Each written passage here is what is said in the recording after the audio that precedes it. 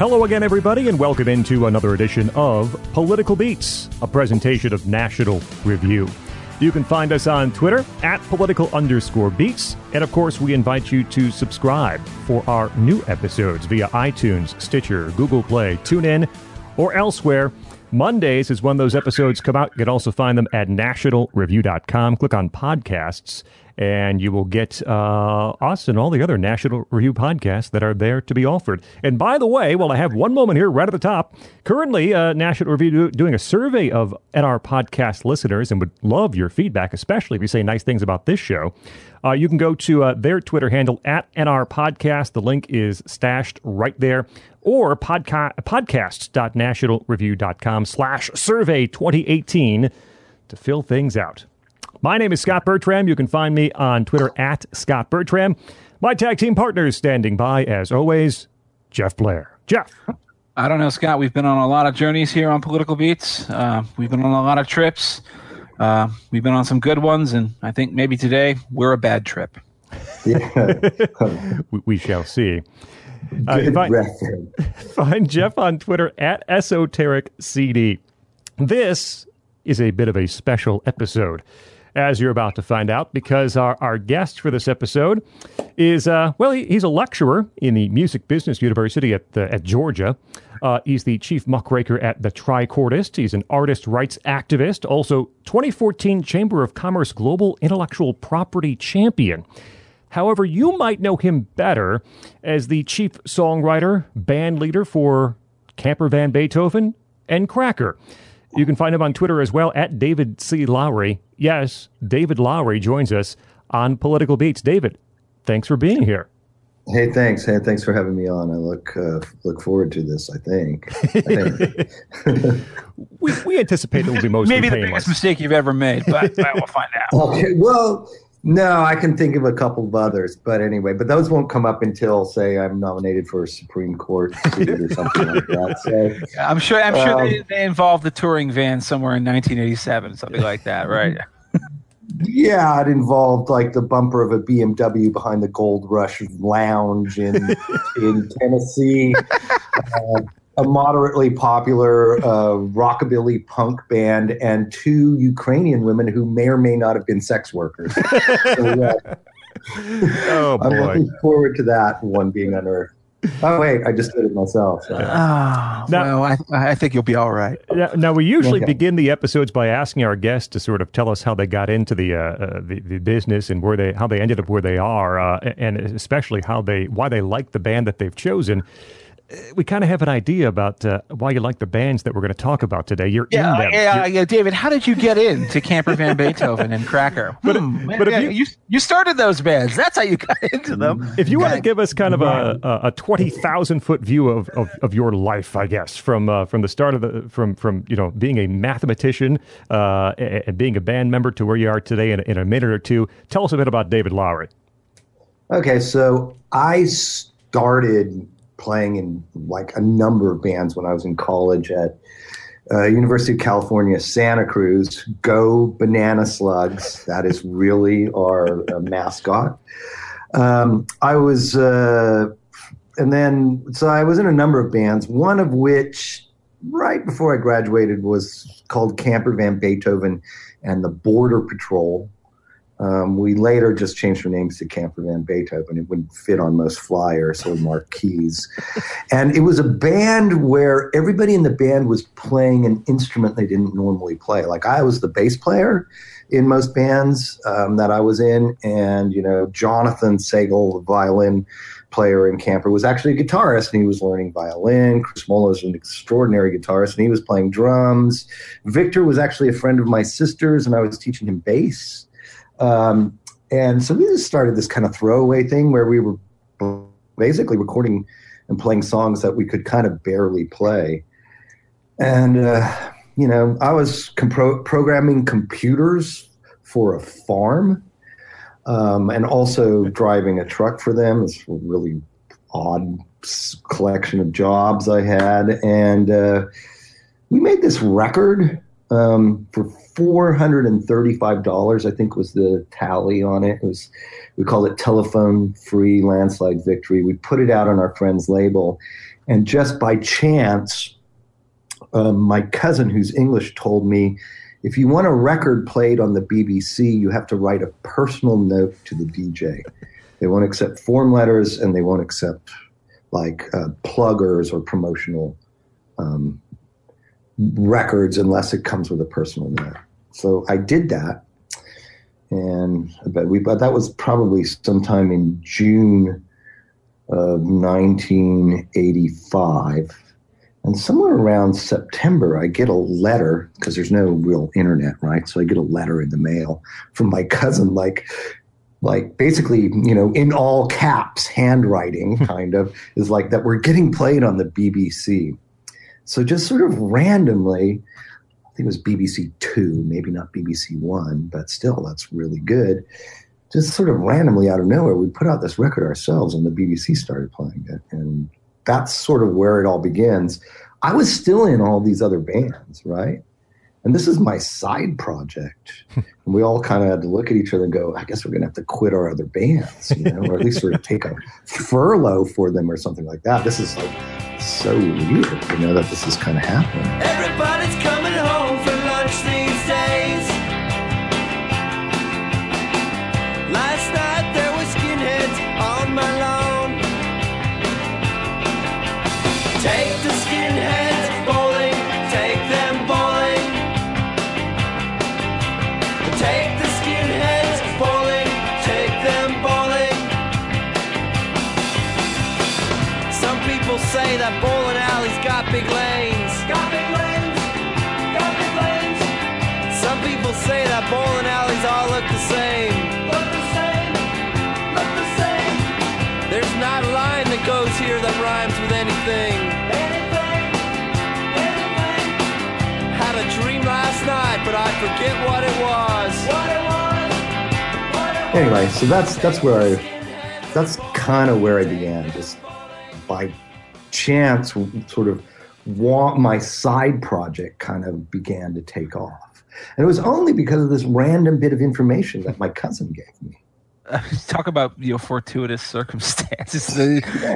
Otherwise, you might be a quant or something like that. Well, exactly. And I did actually spend time as a quant, but we'll talk about that later. Right. We normally do these long discussions. I want to keep mine really brief. This is a story of two bands, really. Not only Camper Van Beethoven, obviously, but Cracker as well. Scott has been a huge fan of Cracker for a very long time. I have been a huge fan of Camper Van Beethoven. Basically since I was a teenager. I'm not going to give you the long spiel about how I got into them. REM and people talking about REM played a big role in that. But when I discovered this band, I immediately fell in love with them. I just want to say, for people who may never have ever heard of this group, I can't recommend them enough, and you're going to hear about them as we go through their discography here. What Camper Van Beethoven was to me, a big musician and a nerd, was the band that in my heart I would have started if I had been good enough to start a band, to be in a band. I love Radiohead. I love Talk. I love dreamy stuff like, Tortoise. But I would never have been able to make that music. That wasn't my style. There are only two bands that I've ever listened to, and I thought, all right, if I had actually done this seriously, what would I have done? It's either Camper Van Beethoven or a group that came a little bit later that I feel spiritually owes them something of a debt, and that's Pavement.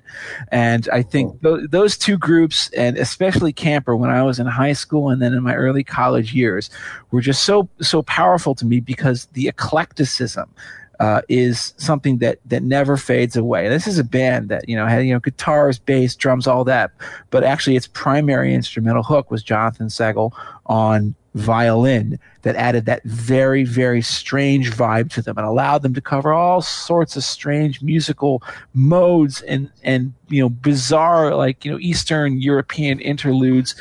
But here's the trick, and what I finally realized after listening to them long enough is that you guys can end up, I say these guys, and I realize I'm talking to the guy who's the lead singer of the band. You guys could do any basic kind of music that you wanted, and it would sound like Camper Van Beethoven because you didn't actually set limits for yourselves by starting off being just so self-consciously weird. Writing lyrics that I'm almost certain were intentionally, they never made sense. Like half of them are gibberish or inside jokes or things like that, and then later on, you develop the real meaning develops into these songs. But the first part of it, it's just music for music's sake. We'll try to throw in whatever odder end, whatever interesting thing that we get, and we're only going to put it on the record if we like the way it sounds. And if it like the way it sounds, we're not going to over worry it. We're not gonna try to write the extra verse or the extra chorus or put the nice sheen of another guitar overdub on it. It's good. It goes. It's done. Fine. That's the early Camper Van Beethoven sound. And then carries that all the way through, throughout, your entire career. And here's the most curious thing that we'll get to, then you the band falls apart. You go do Cracker. Obviously a lot of popular success with Cracker, way more than Camper ever had. And then Camper gets back together, and then Cracker is still doing music, and they're like these two trains running in parallel, and then they converge.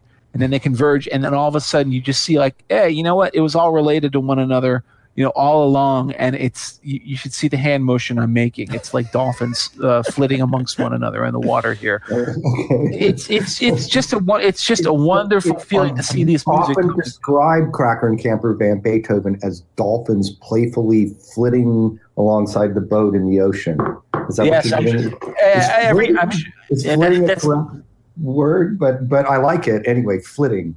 Yes, flitting. Yeah, that is the standard line. Now, I know I promised I wouldn't go on, so I'm going to cut myself off here. Scott, you take the wheels. So Jeff talks about Camper, and I love Camper, but Cracker is one of my top 5 favorite bands of all time, and I am just unbelievably pleased as punch, to use a term, to be talking with David today and talking with everyone about the band.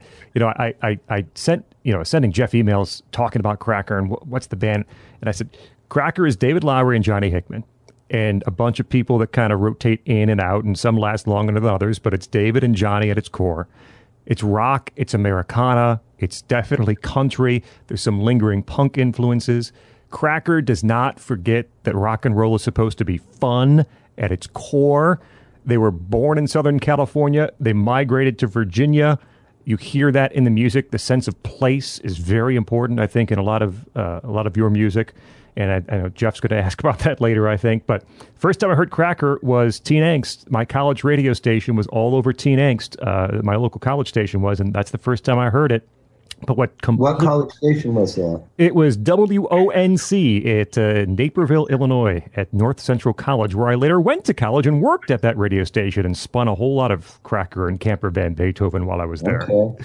I don't think I ever visited that one, but I spent a lot of time at college radio stations over the years. So anyway, go on. Sorry. No, and then what just put me over on the band, and certainly I had heard Low, smash hit, but my girlfriend at the time, my ex-girlfriend, in one of the best things she ever did for me, gave me a copy of The Golden Age, which was the follow-up to Kerosene Hat. And I can tell you, in the room I was in, the first time I heard Big Dipper, and that song completely sold me on this band. Hey Jim, a Kerouac, a brother of the famous Jack.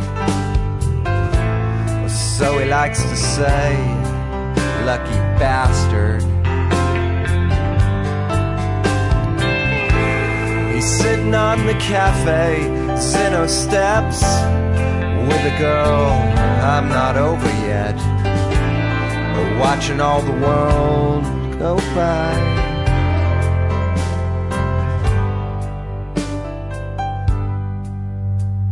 But boy, you're looking back. Did I make you feel that sad? I'm honestly flattered. But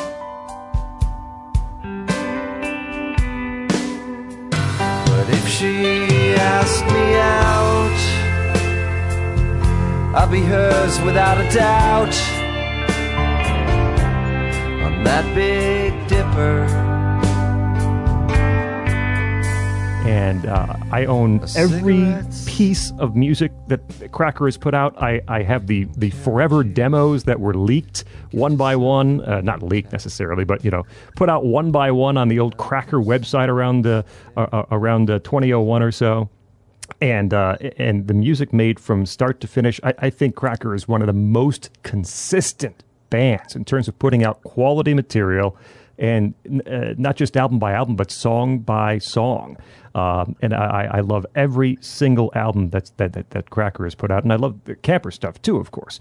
But Cracker is really like one of my bands. I love Cracker, and I love spreading the gospel of Cracker as I have been with Jeff these past couple of weeks. So pleased, and hopefully that gives people an introduction about where Jeff and I are coming from. And so I guess we begin our journey through this discography with Camper Van Beethoven, and Jeff's our resident expert there, so I send things over to him to start things off. I mean, I guess I would first ask, is this the best band ever started as basically kind of a joke? It may be. I think that, as David actually said already, it's like this is everyone's side gig, and they were just doing this, to while away the time, learning new instruments, playing goofy shit, pardon my language, as they were, playing in other, more kind of like their real gigs. And then, they put the album out, Telephone Free Landslide Victory, and it becomes a thing. And suddenly it's the main band. The first thing I have to say about those first three independent records, it's Telephone Free Landslide Victory, 2 and 3, and then the self-titled album, are that they are just monuments to not overthinking it. And this is from a band that overthought lyrically. You guys seem to be lost in your minds, because there's always these very self-referential, jokey lyrics, half serious, sort of deceptive, trying to lead people to think that there's a meaning there when there's really not. I remember I just found out, believe it or not, earlier today, after 2 decades of loving you guys, that you have a blog where you've explained the origins of some of these songs, and then you revealed that Take the Skinheads Bowling, those lyrics aren't about anything. There's no meaning to that at all. Don't try to read any meaning. We deliberately tried to just put together random phrases, and I was like, damn, I had no idea. I always thought there was some sort of actual narrative going on there. And I think a lot of other people did too, but it comes through more apparently on the rest of that first album, which of those early three actually I think is the weakest, although it's still great. But what I think people aren't prepared for when they pick it up, because they hear it's one of these great 80s alt rock, indie rock artifacts, is that it's 75% instrumental. It's just most of it is these really funny instrumentals that aren't throwaways. They're just like interesting sort of oftentimes they're half Eastern, Greek, gypsy music, surf rock kind of instrumentals, and then in between them you have all of those songs. And my opinion is obviously a little less relevant here than the guy who was the lead singer of the bands, but I would say that the irony of that first album is that Take the Skinheads Bowling isn't the best song on the record by a long shot. I mean, I think that the best song on Telephone Free Landslide is probably either I Don't See You or Oh No. Oh No, what a great song! Exclamation point. Sat on the porch, listened to the rain, smoked another cigarette, and counted to 10. Oh no, here it comes again, that funny feeling. Oh no, here it comes again, that funny feeling. Here it comes again. Those and Ambiguity Song, that's where the band really comes together and starts writing melodies and even making concessions to throwing in choruses, but the rest of this fits together like a wonderful curate's egg. It's just strange and weird, and if you listen to them as individual tracks, I'm not sure that Yankee Go Home makes a lot of sense. But in the context of everything that goes around it, it makes perfect sense, and that's what makes that first album great. David, what do you remember about recording this thing for $435? Well, I mean, we did it like an assembly line. Anthony's Guess was only available. The drummer was, and that's his real name, Anthony Guess. It wasn't a stage name, and he was available for one day. for us. Like he played in, actually like a lot of that sort of Norteño Tex-Mex stuff comes out because he lived down in King City, down in sort of the Salinas Valley. And he played in like sort of these half country, half Norteño bands all the time. So one day he started playing our songs kind of in that style. And we're like, that's fantastic. Let's do that. Right. And that's kind of where some of this, that's one element of kind of the throwaway. Why are we playing songs like Yankee Go Home? Why are we playing songs like Borders Gone and stuff like that? That's where some of that comes from, is just these kind of accents, because it was our side band. So we really didn't have anything to lose, right? That's a lot of what's going on, is really with that first record is kind of our side band. And number two, I mean, we didn't have this word back then, but we were essentially trolling our peers and our sort of fellow travelers sort of in the underground Northern California sort of music scene, because, you know, virtually every band we were in was either some kind of punk or post-punk band. And then we'd show up with Camper Van Beethoven as a, you know, as kind of our side band, the very, you know, first of five opener.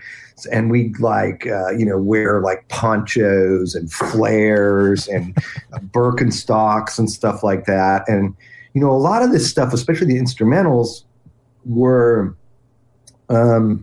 fast instrumentals, so that when sort of the punkish crowd got sort of really felt like they were essentially being trolled by us. Got restless. Yeah. We would play these fast ska songs and everybody would skank, right? Like the punk rock kids would skank. And it was literally a self-defense mechanism. And that's why that record has so many of those things on it. The first record is because we just kind of kept making them up. It's like they were the one thing that was keeping us from getting our asses kicked by like that one big skinhead who was drunk and didn't quite understand what was going on, right? the angry guy in the front row gobbing. I want you exactly right. Right. Just play a ska song. Okay, he's calm again, you know?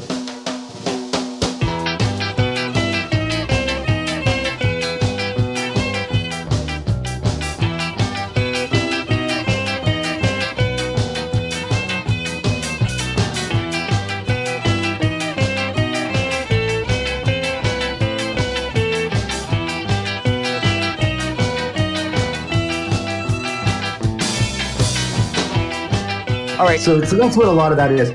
A lot of it is too, though, that the sort of the faux Eastern European faux ethnic stuff, though, is because we really like surf music, and surf music was largely instrumental, and there was always like some guitar player like Dick Dale playing, like trying to imitate an oud, playing the theme to like some 30s British like Lawrence Arabia show, but the music's actually really written by like some English composer trying to do Arabic music. So everything's being like, there's elements of like the authentic style in there, but everything has been sort of put into a blender and just sort of, and semi-processed. Just like you put it in the blender, but you hit the button really quick. And so it's not smoothly blended. It's just these complete chunks of styles and motifs and stuff like that from all over the place. And there was a reason that we left it that way, is because there was a big movement for like world music. I don't even know how to describe this in Northern California at that moment.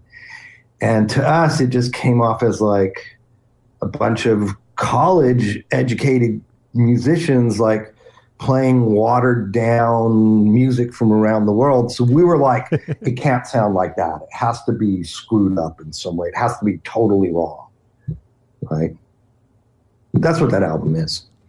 I wanted to, I mean, not just on the first album, but the albums to come too. And this will sound very simple when I ask it, but why is something an instrumental? I mean, yeah, I know it means it has no lyrics, but is it an instrumental because you conceive it that way? Does it become an instrumental because you can't find the right lyrics? What makes a song become an instrumental and not a lyric track? Well, in those days, it was largely because, Greg and Jonathan often came up with these really engaging melodies over some chord progression I was making, or sometimes it's me actually making up those, probably the most sort of, was from a later record, but opening theme, that's actually me making up the melody, even though it sounds more like one of those guys did it. Mm-hmm. But if the melody that you're playing on, the lick that Greg would come up with on guitar, or the melody that Jonathan was playing violin, if it was engaging enough to stand on its own, we would just leave it instrumental and just move on to the next thing. I mean, it was just literally like, it's more or less done. Let's go on from there.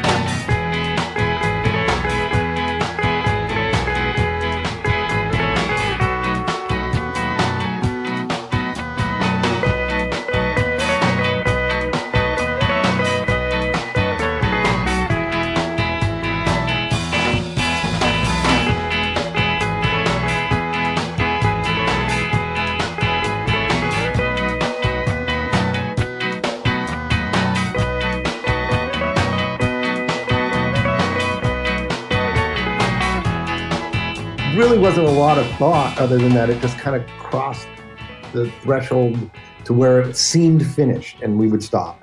And those guys are full of ideas and riffs even to this day, it's like, and so we often left things instrumental. We were actually talking about that, how we need to do like sort of an epic, just instrumental prog rock 20-minute thing, with odd time signatures and everything. We haven't got around to it. I mean, I bet it would be pretty entertaining, because that actually kind of carries me to the next point I was going to make, which is about 2 and 3.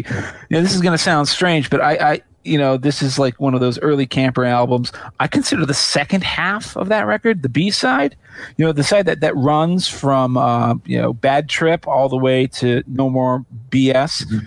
At the end, I consider that one of the best sides of kind of like mid-'80s alt rock ever. And one of the funny things about it is that there are no real songs on it. Everything is kind of like a half-finished idea. This is going to get back to what I was saying earlier, like, Bad Trip, Circles, Dustpan. Dustpan is a riff in search of a song, but I'm so glad that you didn't try to give it a song, because it's just like a really great guitar riff. Chain of Circumstance, and then there's the ZZ Top one. ZZ Top Goes to Egypt, which it sounds exactly like the title. It sounds like ZZ Top playing in Egypt in front of the pyramids, like the Grateful Dead would do, or something like that. All of those songs, they just all flow together, and I can't imagine. I mean, they weren't written as any kind of instrumental or musical suite. The lyrics are almost an afterthought. They're just moods that like work, and why question it? Why overthink it and mess up the alchemy of these little great songs, these cameos, these little squibs that end up working perfectly?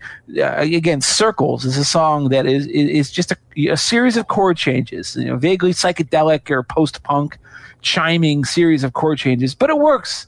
I wouldn't want it to be any more well thought out or put together than it is. And, again, it's sort of like the willingness to not overdo it. It's hard to have that kind of restraint. I always just assumed that like everybody was really stoned, so they didn't try too hard. I don't know if that was the case. And so that's what my question is like, did you make that conscious decision, or did you just like, whatever, you didn't care? I don't know. I always wonder how it came out, because it feels like it's automatic music, automatic writing in a way. Yeah. Well, there's a fair amount to unpack there, because but generally, yes, I agree with you. There's a lot of, like, 2 and 3 is named 2 and 3 because it's 2 different batches of songs that should have been the second and third album. And somebody at our distributor said, it doesn't really sound like either of these albums are finished. So we just put them together.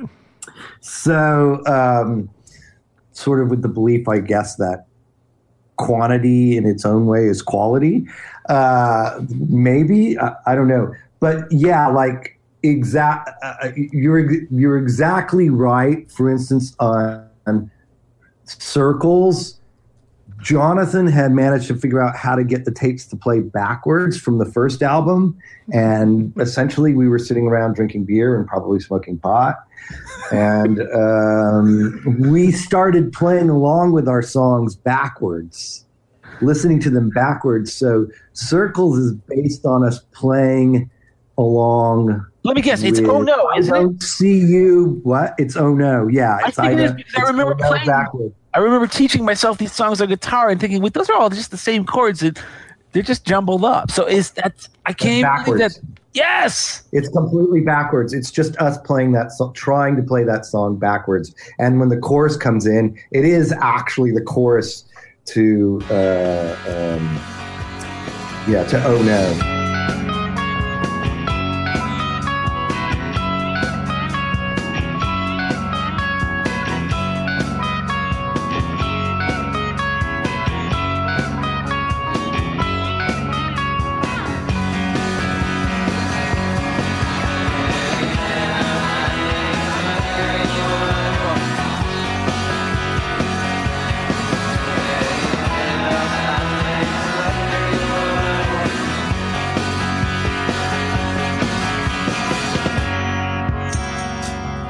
It comes in. That's why it's called Circle. And then we had this other piece of song that's the middle part. That was another just idea, and we just cut the tape and just dropped it in the middle of there. If you notice, like the instruments aren't even the same tones or anything. It's just like completely a tape edit.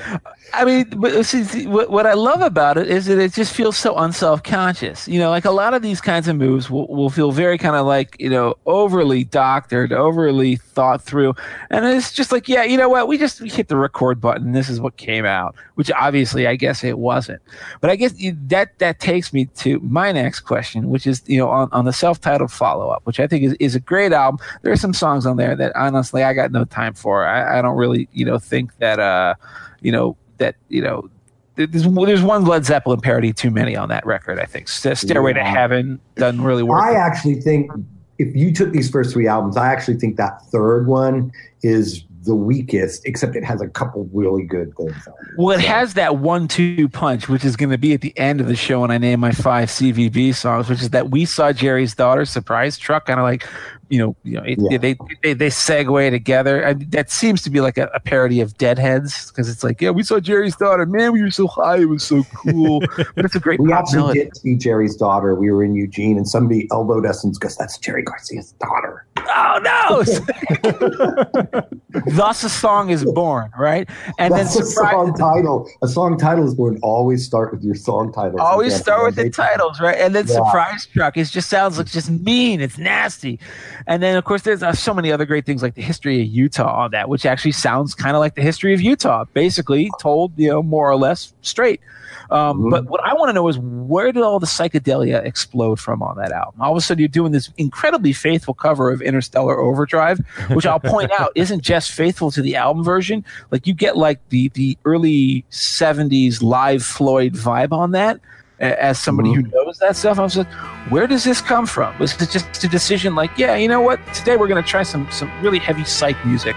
Why Interstellar Overdrive? Why that kind of heavy psychedelic push on the third one?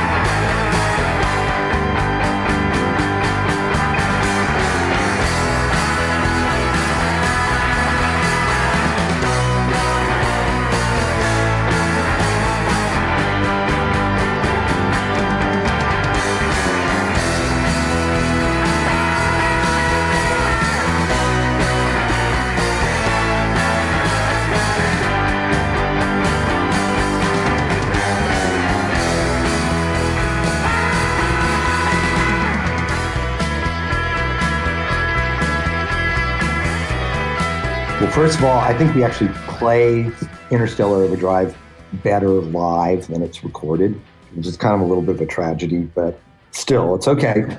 But there was a guy at SST Records, I don't know if you remember the groundbreaking punk rock label from that, Black Flag's label. I lament all of the albums engineered by Spot.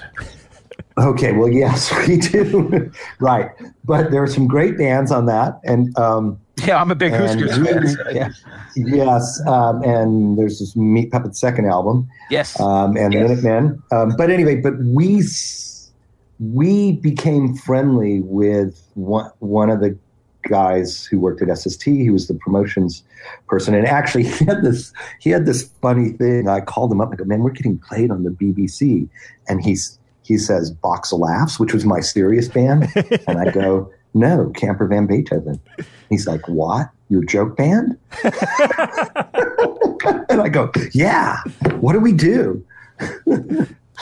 Anyway, this guy Ray Farrell. He's a sort of a legend in that kind of part of music world. But he had listened to the Camper demo that I had given him.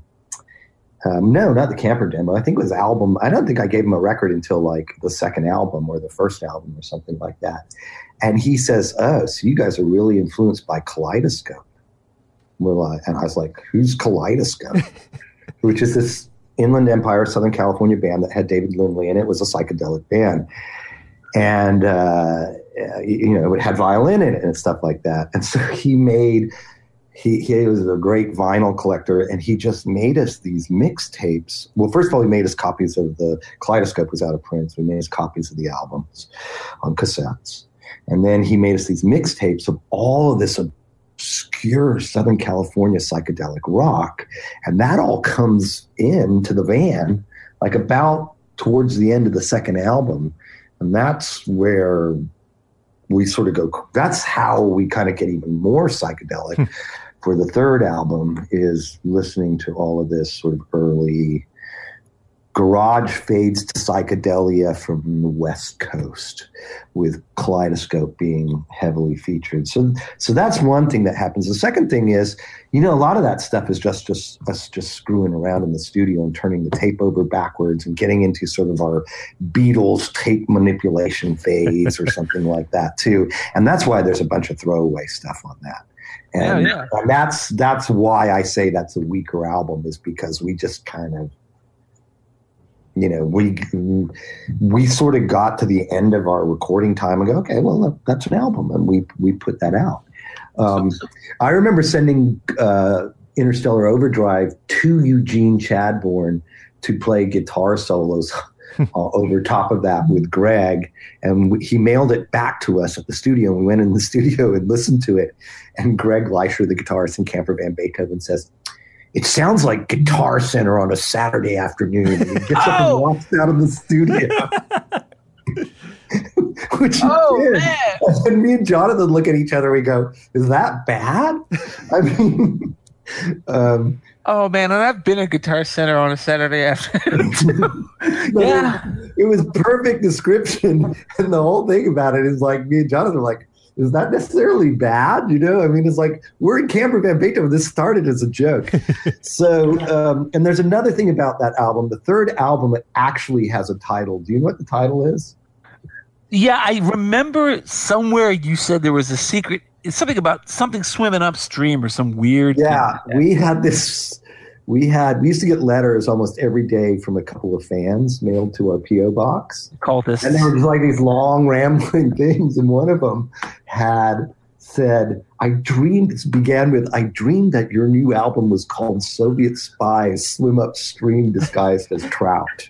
It does sound like a Camper Van Beethoven title. And so what we did is, at the very end of the liner notes, they're all just handwritten. It just says Soviet Spies Swim Upstream Disguised as Trout. And we wanted to list it in the you used to get these catalogs of advanced releases if you worked in a record store, and it would say the title of the album. And our distributor's like, well, it doesn't say it really anywhere on the album, so this is going to confuse people, right? But we wanted to call it Soviet Spy Swim Upstream Disguised as Trout, but we didn't want to actually put it anywhere where anybody would notice that was the title of the album. So it became just eponymous, but that's actually the title. And then, to just make sure that whoever this was that wrote us that letter knew that we were communicating that to them through their dreams, we etched into the inner groove of the vinyl original pressing. If you look at the inner groove of the original pressing, it's actually handwritten in there. It says Soviet Spies Swim Upstream Disguised as Trout. That woman went on to form her own cult. I just want you to know that. Yeah, I know. Or it was like maybe that cured her. Yes. After that, she probably ended up like running for Congress at some point. Yeah, well, yes, exactly. Right. It's California; you can never know. By the way, did you write a letter to the band Camper Van Beethoven in 1985? Exactly. Yes, that will be in the Senate confirmation. Yeah. I don't know, Senator. Did you? God, but talking about we're not supposed to joke about this stuff. Oh no, that's fine. Incorrect. Talking about obscurantism, though, I mean, so first of all, I finally found the EP that you released between this and the major label debut. It was called, Vampire Can Mating Oven. And it was it was released on some Rarities album called like Camper Van Antiquities. I bought it when I was like 19 years old. And the liner notes were the worst sort of lies, the worst sort of indefensible lies that could ever be told. Fake news, maybe. We lied. Fake news for a gullible fan like me. And I started thinking, wow, Camper really had a Ringo phase? Whoa! What was this all about? Okay, for those who don't know, this is an EP called Vampire Can Mating Oven. It's like 1987. It's right after those first three albums. It's kind of like transitional. It's really good. And the only reason I would bring it up because it's like an EP, but it's I would argue that some of the best work of that early career is on this record. And I do not. It's the best album. I agree with you. I think it's our best album pre-Virgin. Why did you throw 7 languages away on an EP? I love Processional. I love Ice Cream Every Day, and even that goofy cover of Photograph, which is the Ringo Starr hit. That's a good cover. That's a good song. What happened? Don't we say somewhere on there that like something's from a film? From a 1973 film called like Vampire Murders or something like that, and like Vampire Surfers. Vampire Surfers, and we starred in it. We had cameos as the band playing in the background, something like that. Yeah, and people looked for that film, right? So like people were like, because that was the kind of thing that maybe if you went to that really super cool like video shop that had the B movie section. Every college had slasher horror. Everybody went. We had fans who went to shops looking for that movie. And they didn't realize that the date was 1973, so you would have been like, 9 I would have been 12 or 13. Yeah, Victor would have been 8, I think. So, yeah. So 2 questions, I guess. First of all, that fantastic music, again, 7 languages. I will insist upon this. 7 languages, one of the best Camper songs ever written. It's always so hard to tell with as opposed to like Cracker, with Camper, like who contributes to what. But I find that to be such an impressive song in every way.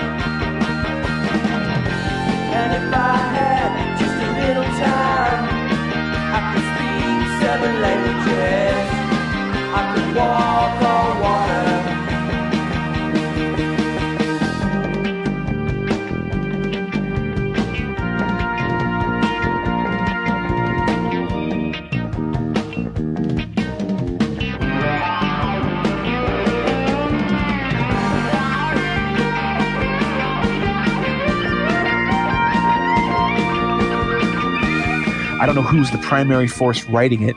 But that, and also Processional, that's the best instrumental I think you've ever done.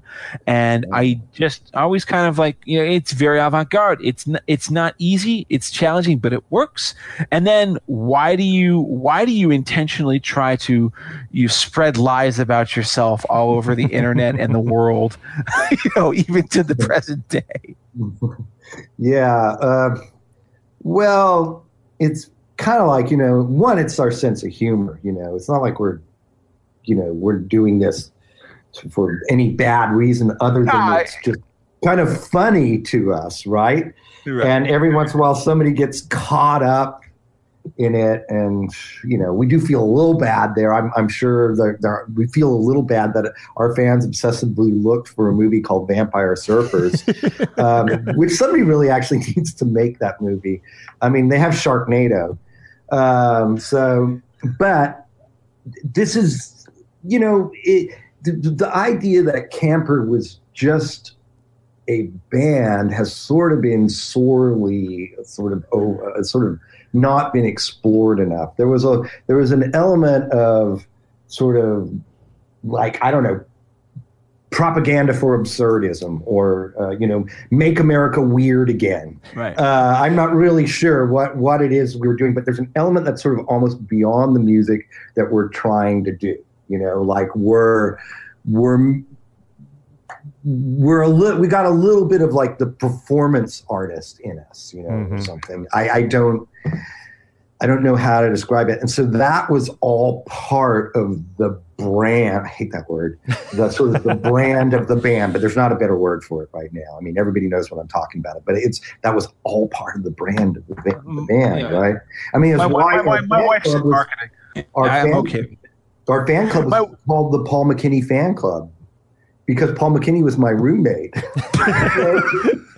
He got the mail when I was gone. So he'd get all these letters to the Paul McKinney Fan Club, right?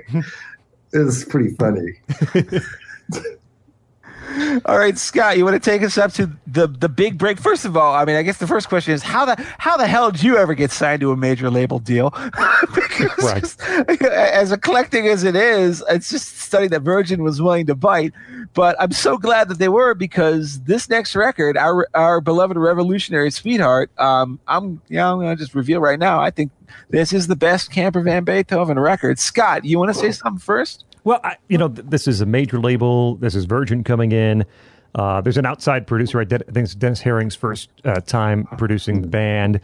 And he would do so in the future as well. But I listened back to the album for the episode, and there are so many songs. I think, man, that could have been. I mean, it could have been on the radio. That could have been like One of These Days. Like that has a single quality to it. Never Go Back, I think, too.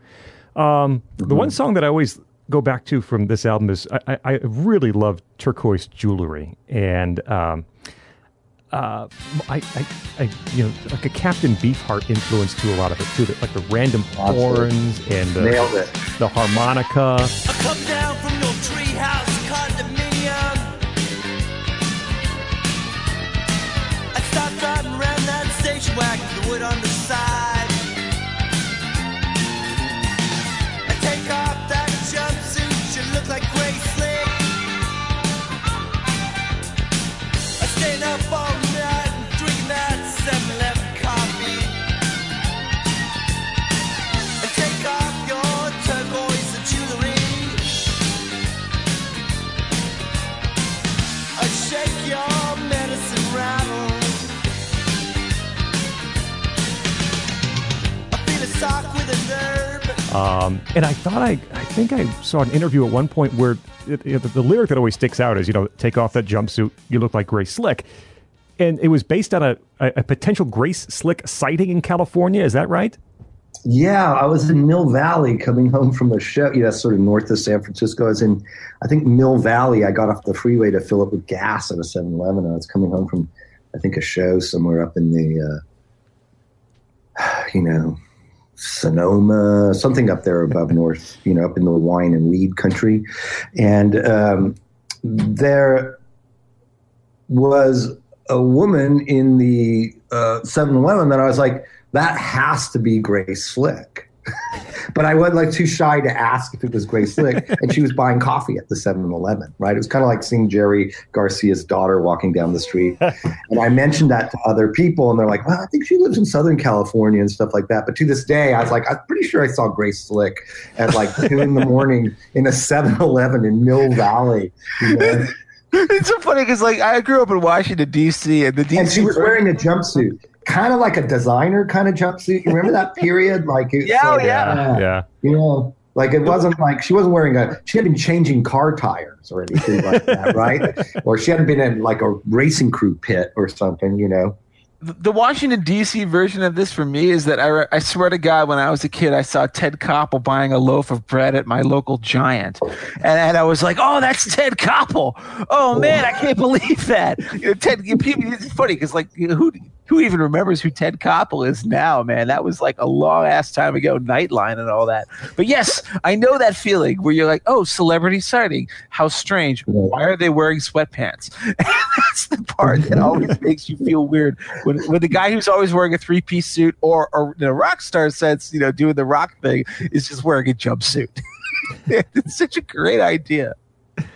Yeah, I mean, exactly. I mean, I don't know it was her, but it's best to just like assume it was, you know, for my life. Anyway. Of course it was. Of course it was. And so then we just leave it in the song, you know. It's like a line. I was like, I don't really have a third line here.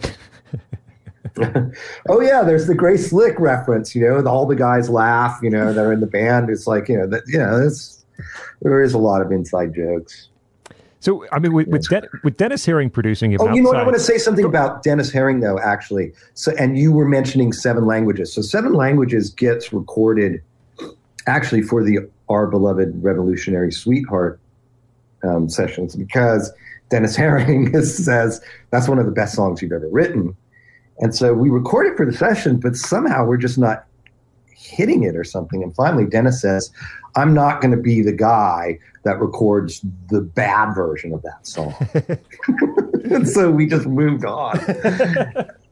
Right? I mean, and the other thing about how we got signed to a major label is simply because Dennis found us and believed in us, and he was he basically only produced one other record before that. It was for IRS, and it was Timbuk3, and it was their hit record. And he was suddenly in favor with a few record labels. And so he's like, yeah, this is the next project I want to do. And he really helped us get signed. Now, there was the reason that we were sort of wary of having a producer come in to produce a record for us. But Dennis looks like a guy whose family owns a feed and seed store outside of Tupelo, Mississippi, which they do, and or they did, and has somehow ended up as a session guitarist, semi-producer in Hollywood, right? That's the Studio Cat route, by the way, is coming from Tupelo, and then they make their way to LA eventually. Yeah. Exactly. And so, but he looks like us and dresses like us. And, you know, my dad's from the South and you know, I grew up on all these Air Force bases. So like, I'm much more comfortable when I start getting around. Well, I just sort of get more like family comfortable around like Southern people or whatever like that. And I'm in Hollywood and here's this guy we sort of relate to each other. And so I go, well, this is a safe bet for us to go into the music business and still retain a lot of control over what we're doing. Now, what we didn't realize that in the studio, Dennis turns out to not be so easygoing. Now, it's not like he's, you know, like Phil Spector. I mean, he's not going to shoot anybody or anything like that. But the gun isn't on the console as a warning for you to take this one right or else.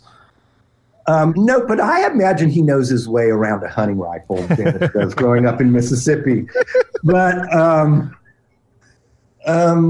he turns out to sort of have this really kind of crazy vision, you know, and he's gone on to make what I think are some of is probably the most iconic indie, like the final fruition of indie rock, which is the Modest Mouse album that he produced, Float On and all of that. That's the summary of everything that came 15 years before that. He has this real vision, he turns out to be like as much of a personality as any of us are. And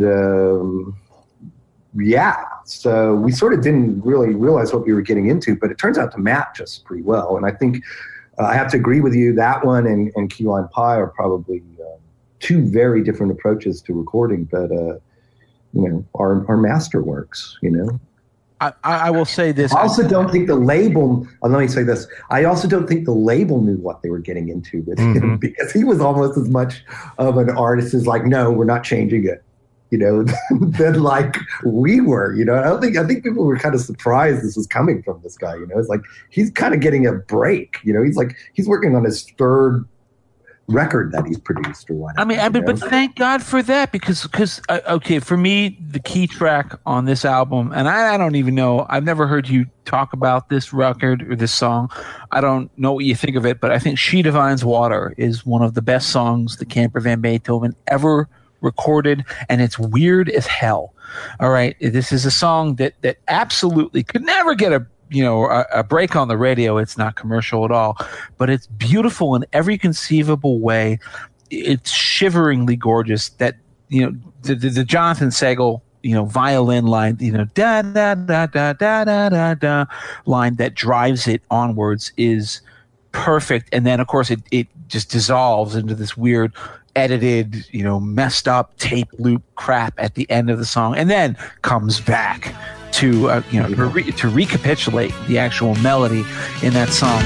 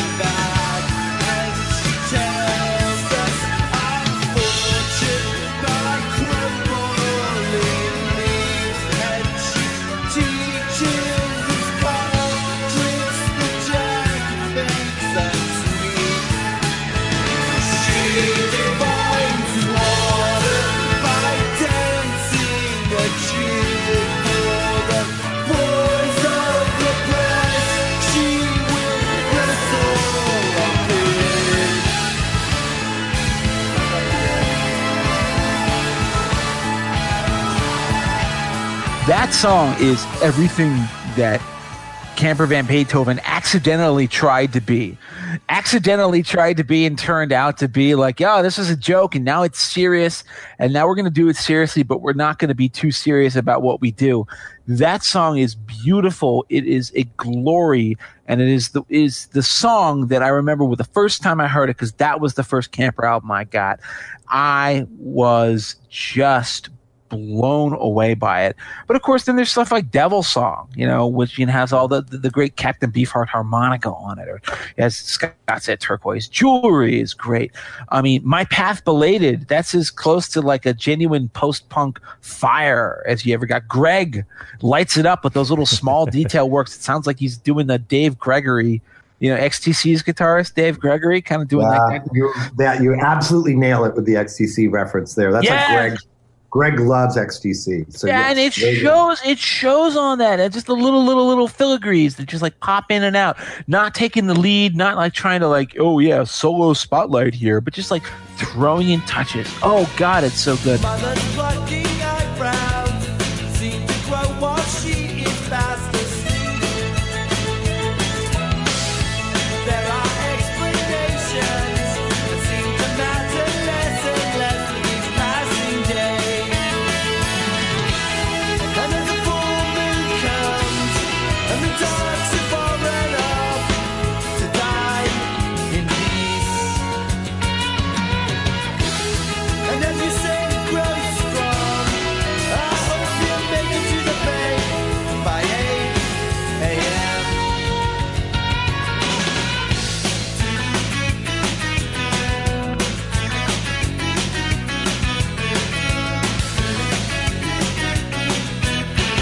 And at no point throughout the entire album is any effort made to create a commercial hit single, which I guess is why it didn't sell because, all right, there's nothing here that really sells, but my God, people, please get this album. Scott, we all cut you off. Do you have any last thoughts on this one? I think we covered everything. Take us to Key Lime, man. Yeah, let's take the Key Lime Pie, which I think was the first. I think Key Lime is actually the first Camper record that I had bought. It had a pretty relatively big single with the Status Quo cover and pictures of Matchstick Men. There are so many. I really enjoy the corners of this album. I think Sweethearts is just a great song, and Borderline. All Her Favorite Fruit, to me, points the way forward. I hear a lot of what Cracker would do in the future on a song like All Her Favorite Fruit.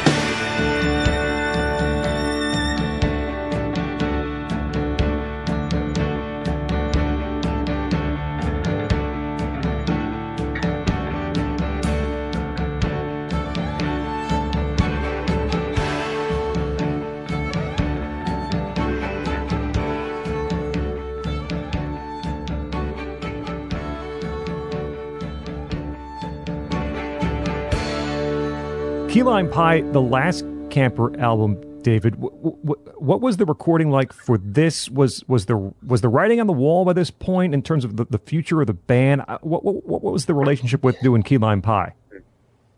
Yeah, I think the writing was. Well, actually, let me just say something really quick about Turquoise Jewelry. Turquoise Jewelry actually was played on the radio in Los Angeles on K-Rock, and we were like rock stars all of a sudden in LA, but only in LA, only because of K-Rock on that album before. You can edit that in if you want to. It was bizarre that they played it. The record company didn't even work that as a single. They just played it. So you mean no payola? No, it was just like straight up playing? No, because they weren't even working it as a single, so there couldn't have been any payola involved with that, right? It was completely random.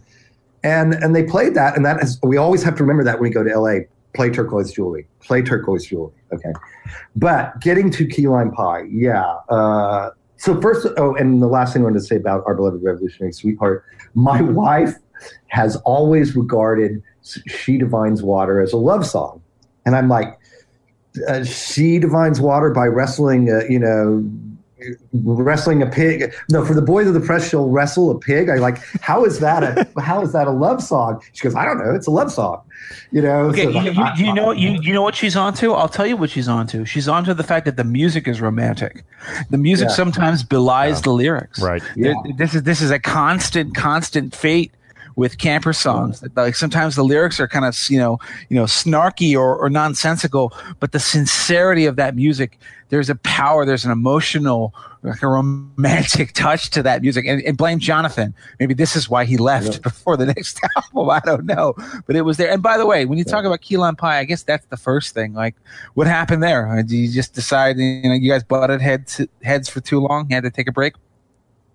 We butted heads a lot in the making of Our Beloved Revolutionary Sweetheart, and unfortunately, Dennis kind of got in the middle of it. Dennis was both Jonathan's biggest champion and his harshest critic. So we got to Key Lime Pie, and I sort of had this idea to like kind of make this sort of darker, emptier, sparser record, and Dennis got it, and Jonathan was like, I'm not making a record with that dude ever again. And which I kind of understand it. So I was like, I'm going to make a record with that dude.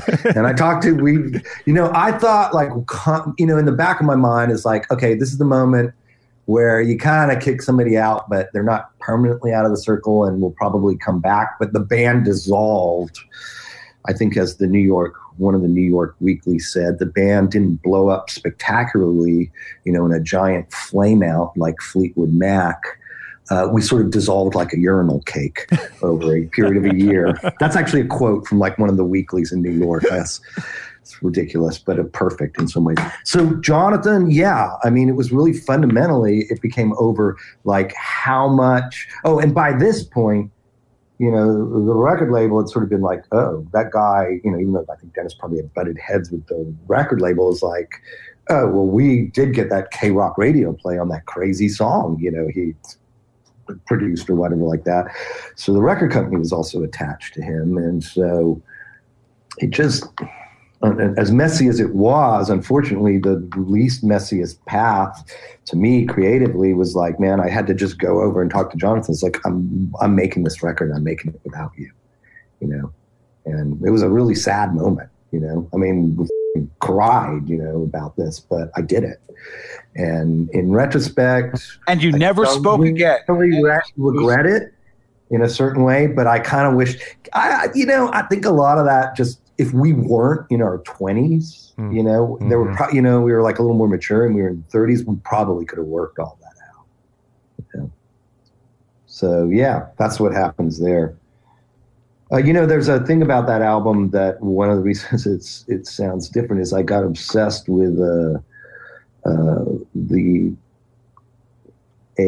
Sinatra album, and actually I believe it's the album with September of My Years. It's the right title. Is that where stuff like All Her Favorite Fruit comes from? You know, those long, sad ballads that are really beautiful, but also kind of, at this point, uncharacteristic. I mean, other than Sad Waltz, I suppose, is the first hint of that kind of coming. Yeah. Yeah, that's kind of where it comes from. And also, you know, All Her Favorite Fruit is actually taken out of Gravity's Rainbow by Thomas Pynchon. Yeah, I know.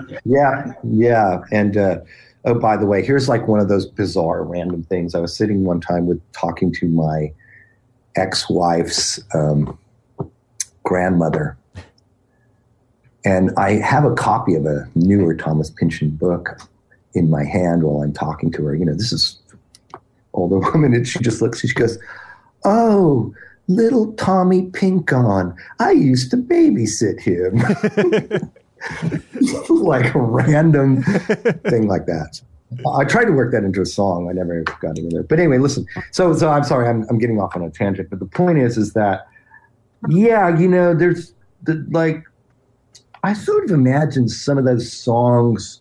You know, the Thomas Pynchon books, they have these, you know, he breaks into lyrics and stuff like that. And, you know, people break into song in some of his books and stuff like that, especially The Crime of Lot 49. There's the Paranoids, and they sing songs, and also in Gravity's Rainbow. So I took two of the characters from Gravity's Rainbow, and I made their love song that should have been in the book, but it wasn't in the book. That's what that is. Scott? Were you surprised the album didn't take off? I mean, were you surprised there were? I mean, you look at songs like, you know, Born on a Laundromat, or even When I Win the Lottery. There's some possible, you know, I think radio stations might pick up, might play. Again, I think you know, like Borderline could have been a song.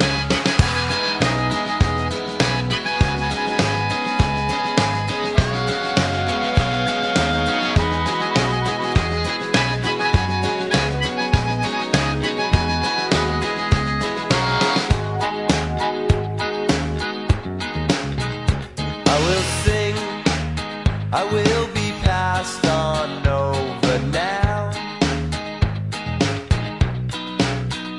Take the wheel, take me down. Let me sleep till we have disappeared. 'Cause we're moving from east to west, across the gray, it's meaningless. On the borderline, nothing is real except for you and I. What was the reaction to the release and the reception to Key Lime Pie? Well, Key Lime Pie actually is, in retrospect, it's sort of, when people write about it, it gets pretty good reviews, but the reviews when it came out were pretty mixed. A lot of people didn't really understand it. I can't remember if it's Spin or Rolling Stone, one of those compilations of reviews of albums when they come out. It's actually a different one than the original review. They replaced it with a nicer review. I'm serious. That's either one of those two compilations of reviews that are out there has an edited review that's nicer. Which, I mean, I suppose they probably did that with a lot of books, and I actually understand why. Probably the best thing that happened to Camper Van Beethoven with that album Key Lime Pie is that we broke up. And it sort of gave that album some gravity from us. It sort of gave us some more, or it made the gravity that album had, it sort of put it into context or something like that. I don't know. It made it more palatable to the public. It's the Strange Ways Here We Come of the Camper Van Beethoven discography. It's like that final statement before everybody goes their own separate ways, except this one had a somewhat happier ending, thankfully. Yeah, I mean, I that's a good one. I take that as a compliment. That's exact. And so, so like the fact that we broke up on that album sort of led a lot of people to sort of like reevaluate that and look at that over the years. And, you know, because sort of the vibe on it from a lot of people were like, well, you know, it's all fine that Camper made like this serious record, but that's not why that's not what they do, you know? So it's kind of a weird one to end on. Who mentioned Talk earlier? That was Jeff. That's a Jeff favorite. Yeah, I'm obsessed with them. So, yes. So they sort of do an album that's not like them at the end, don't they? Isn't that? Oh yeah. But Spirit of Eden and Laughingstock, they're just like drifting further away from the shore and like out into the ocean, the deep, deep ocean. Yeah, but I think there's something to that when a band does that. Like there's probably a fair number of albums that at the time they come out, they're not really understood, and then sort of years later, I don't know, it's not like really understood, but they're better if you can get a little time on them, so you can understand the greater context of everything else that's going on. Yeah. So for me, I hear direct connections from this to Cracker. You know, from the songwriting on this, I think of songs like, you know, Jack Ruby, which is, you know, a great song. It's a shame you had to name it after the guy who shot Kennedy. So that was never going to get played on the radio. Good song. Really good song.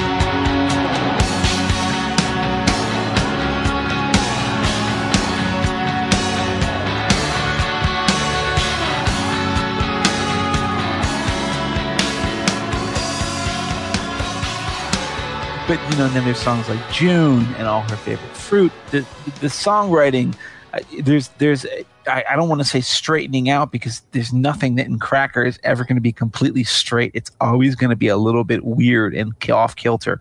But so the band dissolves in Scandinavia, I think. It's like in Sweden of all places or something. Sundsvall. We got too close to the Arctic Circle. I mean that's just, you know, people freeze to death. Their bands don't make it out of there either. And then all of a try touring Northern Europe in basically February and March. You know, I mean, there's a reason that those countries have high suicide rates.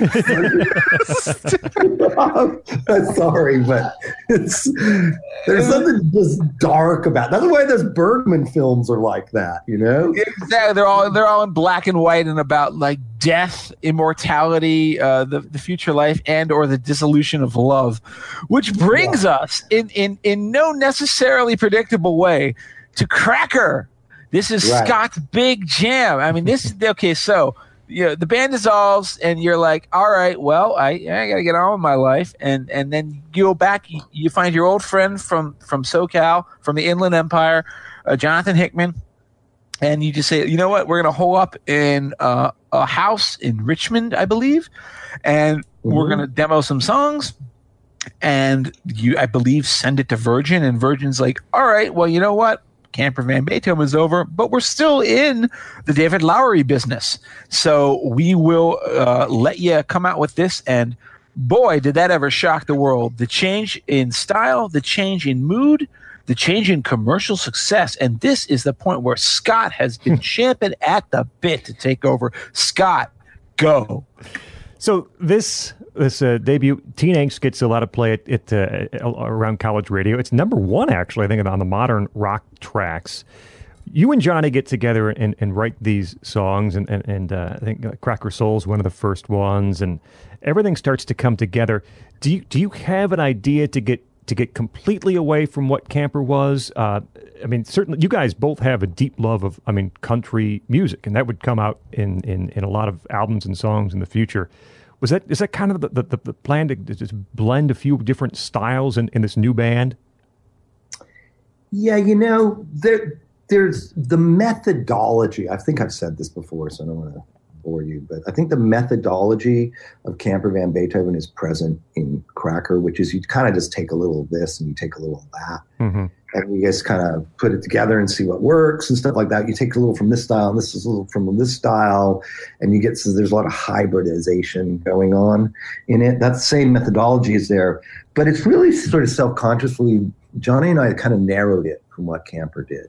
And we narrowed it to American kind of roots and blues music, right? And kind of Southern rock as translated by English blues guitarists, and rock guitarists like the Kinks, the Stones, But it's the same methodology. It's narrower.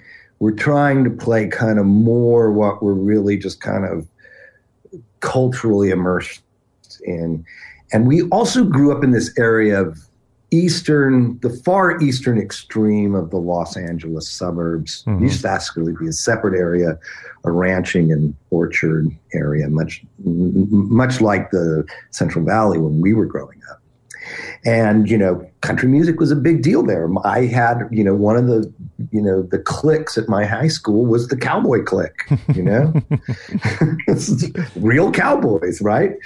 And, so Johnny and I would spend a lot of time commuting back and forth to LA to see punk rock shows and post-punk shows and, cool British bands and stuff like that with, the punk rock kids. But invariably they, a lot of times it'd be like late at night and we'd be the ones awake and driving back, and we would put on the Bakersfield stuff. Like both of us were into the Bakersfield stuff, and, or Dwight Yoakam or something like, I don't know, something that just leaned way more roots and stuff like that. And when Camper broke up, it was really, at that point, I was really sort of diving into sort of all this American sort of, folk and blues, almost like, classic rock too as well. And like the only guy I knew that sort of was in the Camper world that really like, sort of in our circle of friends that kind of could play that really authentically and with heart and passion was Johnny Hickman. So, he was literally once I realized that the band was not getting to get back together after taking 3 weeks wandering around in Morocco, it's a long story, I get back to London and I call him. I was like, hey, do you want to be try to start a band together? So it was Johnny. And it was specifically because of sort of his knowledge and fluency and just sort of authenticity when he played that stuff on guitar. Yeah. So there's a big change and kind of not a big change. We're still using the same methodology, but we're drawing on the other this and that we're drawing on. I want to talk a second about Teen Angst, which I think most people probably have heard. Most people know was, again, a big hit on college radio, modern rock. I love every piece of that song, from Johnny's guitar to the structure of the song to what is apparent in a number of your songs, which is it's not exactly what it seems on the surface. And I think that you said at one point the third verse tells the truth, right? It's a country style of songwriting. You set things up, and then there's a little twist at the end. Teen Angst, What the World Needs Now is another folk singer like I Need a Hole in the Head. It's not bashing of folk music or folk singers. It's just saying I gotta find a way to get this girl into bed, right? And folk is not going to do it. And that's what the song is about. That's why I love it so much. I mean, yeah, it takes 3 verses to get there.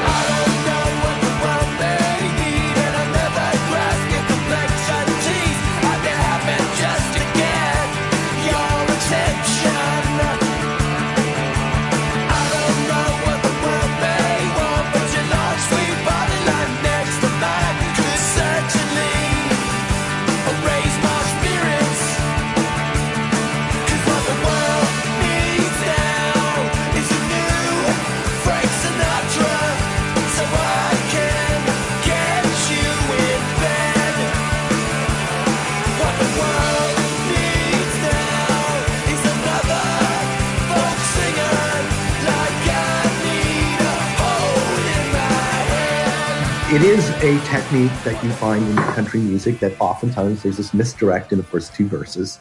I don't know what the style of song was called, but Green, Green Grass of Home is one of them, although that's a terrible terrible and beautiful misdirect. Yeah.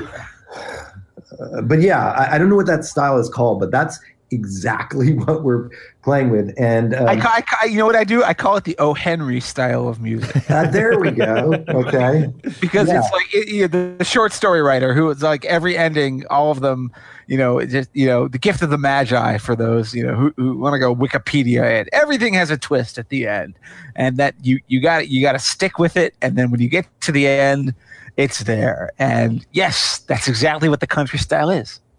Right. So that album is and just to go back to us getting picked up for that album is it's a mixture of some kind of punky elements, some what was called modern rock then elements. I think it was just beginning to be called alternative. Mm-hmm. And like a lot of what we would now call Americana. And it's a mix kind of all 3 of those things. And I will say this, there's a moment where I meet with Mark Williams, who was our A&R person at Virgin Records and was our champion at Virgin Records. We turned in that album to him, and he says, well, I like this album, but it's basically a country rock album when the biggest rock albums out there are grunge. So if you're happy with us just kind of putting this out and just selling the same as the Camper records, I'll do it. I'll take a chance on it. I like this record. But it was kind of like you better know what you're getting into here, like kind of thing, right? And lo and behold, it worked though. I mean, it was fine. Although it sold like more than 2 times as many copies as Key Lime Pie. Yeah. At least, I mean, it might actually technically be gold now. Is a problem with having 2 different catalog numbers on it because Virgin gets sold while that album's out. It might technically be gold, but if it wasn't gold, it got fairly close to it, and it certainly got played a lot on the radio and still gets played a lot on the radio. There's a lot of fan favorites. I mean, a lot of these songs end up on set lists from, I saw you do Dr. Bernice live once, which was fantastic, or Can I Take My Gun Up to Heaven, Mr. Wrong, yes. Johnny Gets to Sing. Yeah. I always point, I See the Light to me is like the first time that you see exactly what Johnny is going to bring to the band. That kind of stumbling riff, the and the huge great solo he has in that song. I See the Light is I think an encore song a lot for you too. But that's the first song we're like, this is what Johnny's going to do. This is how he's and his tone is so distinctive too. I always know when Johnny's playing that his tone is so distinctive. Yeah, it's in his hands. It doesn't have anything to do with his guitar. I don't know what it is. You can give him any kind of guitar, and it sounds like that, You can give him like a toy guitar, basically, and it sounds like that. I don't know what the deal is.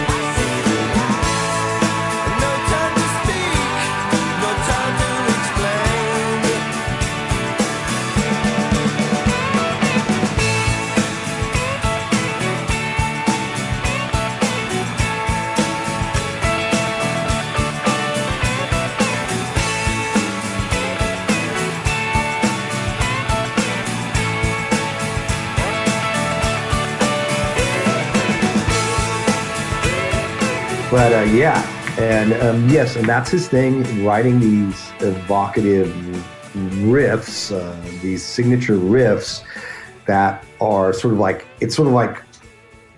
the counterpoint to what I say, like real classic formula between, a lead guitarist and a singer is he has his signature riff that he plays against what I'm singing.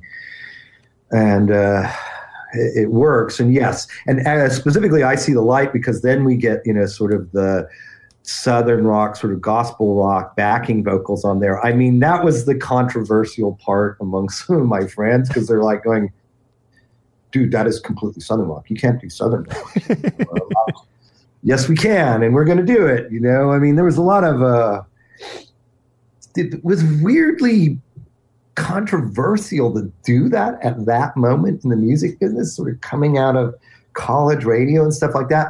But in the same way that Camper the sad thing is that you weren't obscure enough to be part of the no depression movement, because you could have done it if you were there. Like, oh yeah, we're just another group like Uncle Tupelo, or like Old 97s, or like Whiskey Town. But no, you have all this backstory that people are like, okay, now you're doing this, and you can't fade back into that willful obscurity where people will treat it as something authentic anymore. Yeah, exactly. So we didn't really get sort of identified with the no depression movement until much, much later, even though I think those first two Cracker albums are like right down the middle of that, but yeah, it's pretty interesting. And, we're also being kind of marketed and promoted by a very sophisticated entertainment conglomerate, EMI, Virgin at that point. And, there's sort of a pathway that you take to get on certain kinds of radio stations and stuff like that. And so a lot of what they end up doing is they're like almost pushing the Roots tracks into the closet, so that they can get to the things like Low and Teen Angst that kind of fit more the modern rock world, right? Yep. And move forward to the second album, which is Kerosene Hat. This is the one with Low, that great old Tom Petty song that you guys. No, I'm just kidding. In the old days of the internet, when people were stealing files, copies of Low were often labeled as being Tom Petty, and so people are still confused by that, I think, to this day. If you have a stolen, ripped version of Low that you may have gotten via Napster or someplace a long time ago. But look, this is the smash. This one sells. This one probably recoups your Virgin debt and pays the bills for a while. I want to specifically talk about Get Off This, because you've got a song criticizing those who would call you sellouts before really selling out. Meaning, I know the first album sold 200,000 copies when it first came out and more. Yeah. But this is, Get Off This is on the album before Low becomes this smash hit that would still be played on classic rock radio to this day. And we don't get no government loans. No one sends us checks from homes. Get this, we're doing what we want to. And I guess I want to fold in here, in getting down the road a bit. 100 Flower Power Maximum that got sold to, I think, Intel. The World Is Mine got sold to Gillette. And so not just Low and not just people buying records, but people who want to use your music and are willing to pay you for it. That's not a bad thing. And that's what I always get from Get Off This. It's like, this is our job. This is our life. Of course we want to make money off this stuff. Pete Townsend always says that he doesn't mind when the Who songs get played on like car commercials, and I will point out that it does bother me when I hear "Bargain," a song written about the divinity of God, to sell a Honda Civic. But he says, listen, I want these songs to be heard by people, and people watch television. That's a great way to get that music out there. They're going to hear it, and I'm fine with that. I'm proud of that. And you know what? It also helps you make money from that. And you know what? There's nothing wrong with making money. I've never look at me. I mean, look at where we are. I'm no hippie. I got some hippie ideals, but I don't mind that. So I've never had a problem with that stuff being sold, as long as the artists haven't had their catalogs stolen by like greedy grifters who signed them to crap contracts, like like the way that Michael Jackson bought the Beatles catalog and then sold it to Sony, and so now you hear All You Need Is Love to sell shoes. That kind of stuff is not good. But like, if you want to just put your song on a commercial, that's actually, I don't know. I'm usually, down with the revolution in most things when it comes to music. I have no problem with this. Never have. Yeah. Well, and that is true. One of the things I think the College Music Journal, I think there was a letter maybe from, I want to say it was Gerard Cosloy, one of the indie label owners, who was actually, I think it was him, I'll have to fact check this, but a College Music Journal, certainly in a College Music Journal, I remember there was a letter about our first album, because not only was Teen Inc. so different than Camper Van Beethoven, but it was in a Coors commercial, I believe. Right? And me and Johnny, I don't know if it's just kind of we are from, my father was an enlisted man in the military. My sister was one of the first people to go to college out of my extended family, or graduate from college out of my extended family. The Inland Empire is definitely, that part of California is definitely like sort of a lower demo. And to us, that whole thing about selling out, the way me and Johnny viewed it was, well, that's just like the not selling out. That's just these idiots like trying to hold us back, right? Petty little lie you told us, come around the judging stone. Yeah, all we're trying to do is make a fortune. Yeah, we ain't got no government loans and no one sends a check from home. But get this, we're just doing what we wanted. So let's get off this, or get on with it. If you wanna change the world, shut your mouth and start this minute. Get off this, or get on with it. If you wanna change the world, shut your mouth and start this minute. Well, the guitar player's staying out in Hollywood and saying he's just trying to get some sleep, but everyone's complaining. Are you truly deeply cynical? 'Cause boy, you know I love you so when no one knew your name and you were pompous. Still out. Let's get off this, get on with it. I mean, we were absolutely defiant about that. It was just like, so what? If we want to put the song in a beer commercial, I don't think it's like really hurting the song in this case. Now, there's other places where maybe I would change my mind on that, but in general, we leaned way more pro-licensing because this is like a social pressure that's keeping us from getting paid, right? That doesn't make any sense to us. I suppose if it was some product that I really don't like, or nowadays I might feel a little differently about being necessarily being in a beer commercial because I'm sober and stuff like that. But I don't know. Back then, we just felt it was like people who had no business telling us what to do, and so that kind of comes out in Get Off This. That's specifically what we're talking about. It's like we're kind of making fun of it.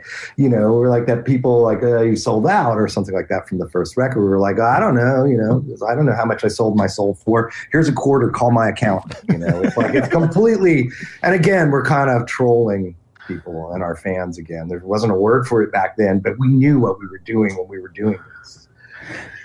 So here's my shameful confession, which is that when we first hinted to the people we follow on Twitter that we're going to be doing, Camper Van Beethoven, Cracker, people were DMing me saying, "Oh man, Kerosene Hat, that was my jam in the early 90s. Man, I love that album."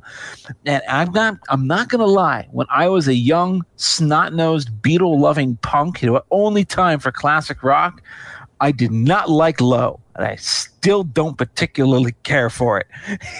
It's a decently written song. It's really funny to watch that video. And boy, you are a spindly looking dude in that video, boxing with Sandra Bernhard. She's also spindly in her own way. So, a beautiful woman who I think could, at that time at least, could have beaten the crap out of you because she seemed to be a lot taller. But I do love a lot of the songs on this record. I get off this. Scott already mentioned Kerosene Hat, that title track.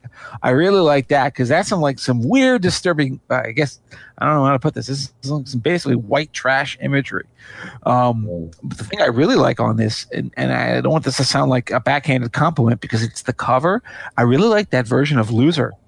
I'm a big Deadhead. There's no way you would have known that, but I'm an enormous Deadhead, and I have no idea where you got the idea to cover this, Dead classic. Although actually, it only ever turned up on a Jerry Garcia solo album, but it just shows up at the end of the album, fades in, and just about a 3-time loser, and it is the most wonderful dead end song I think that Hunter ever wrote, Robert Hunter. I love that take on it, and that's the only good cover of it I think that has ever been done outside of the Dead. Last fair deal in the country. Last fair deal in the town. Put your gold dollars where your love is, my baby, before I let my deal go down.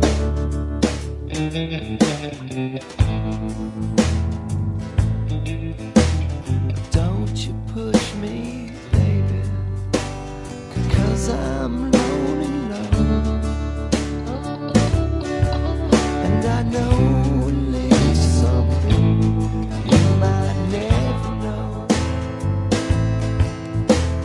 Don't you touch hard liquor, just a cup of cold coffee.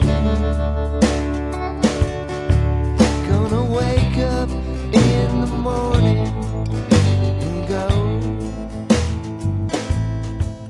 But the thing that actually I'm most intrigued about when it comes to Kerosene Hat is that this is when you broke big, and then you were identified with the alt rock scene. Of course, ironically, in the 80s, the alt rock scene meant one thing, and then in the 90s, after grunge, after Pearl Jam and Nirvana, it meant a completely different thing. How weird did it feel to be part of the new post-grunge alt-rock scene, despite the fact that you'd already been at this for, at least a decade? I mean, it must have been bizarre as hell. Yeah. I mean, we were getting pretty good crowds with Camper Van Beethoven in places like San Francisco, LA, Seattle embraced us early on. There's a few other places like that. But yeah, I guess it kind of dawned on me. I lived in this little town outside of Richmond, out in the country. And this place called Alet. Actually, I lived in a smaller village outside of that, right?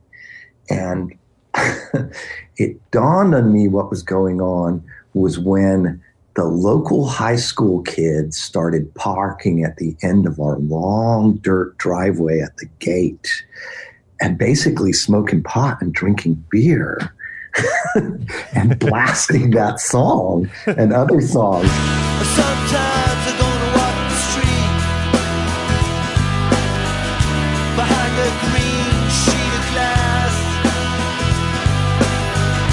a million miles below their feet,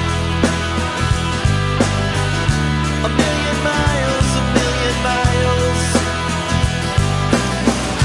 I'll be with you, girl, like being low. Hey, hey, hey, like being stoned.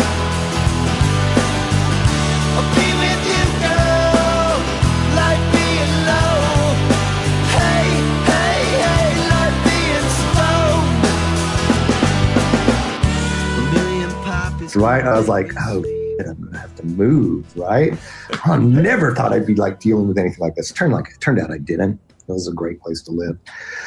If you were going to be an alternative rock star, because nobody could find you basically except for the local kids, and they were mostly pretty good.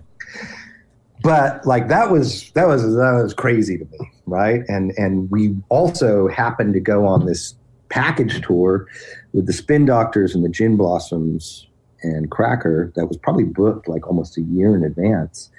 And all of us kind of broke big in the meantime. So that tour, I mean, I remember we played in Chicago. We played for like 40,000 people for those 3 bands. I mean, it was crazy. I mean, we would go on tours in camper van Beethoven, and we were like, well, if we can gross $40,000 for the month, we can all pay our rent, or whatever like that, right? We were grossing $40,000. I know, I mean, to be crass, but you have to understand, like, this is the things that are happening. We were grossing $40,000 a night in merch. And it was just like, this is the thing about show business and entertainment is, it's like this sort of winner take all business. And we were a winner all of a sudden, and there were just like zeros added to everything. And it was like, we kind of weren't really prepared for that in a lot of ways. And in a lot of ways we were, but yeah, that was a crazy time. I mean, I didn't really understand it when it was going on, and looking back on it, I don't really understand it.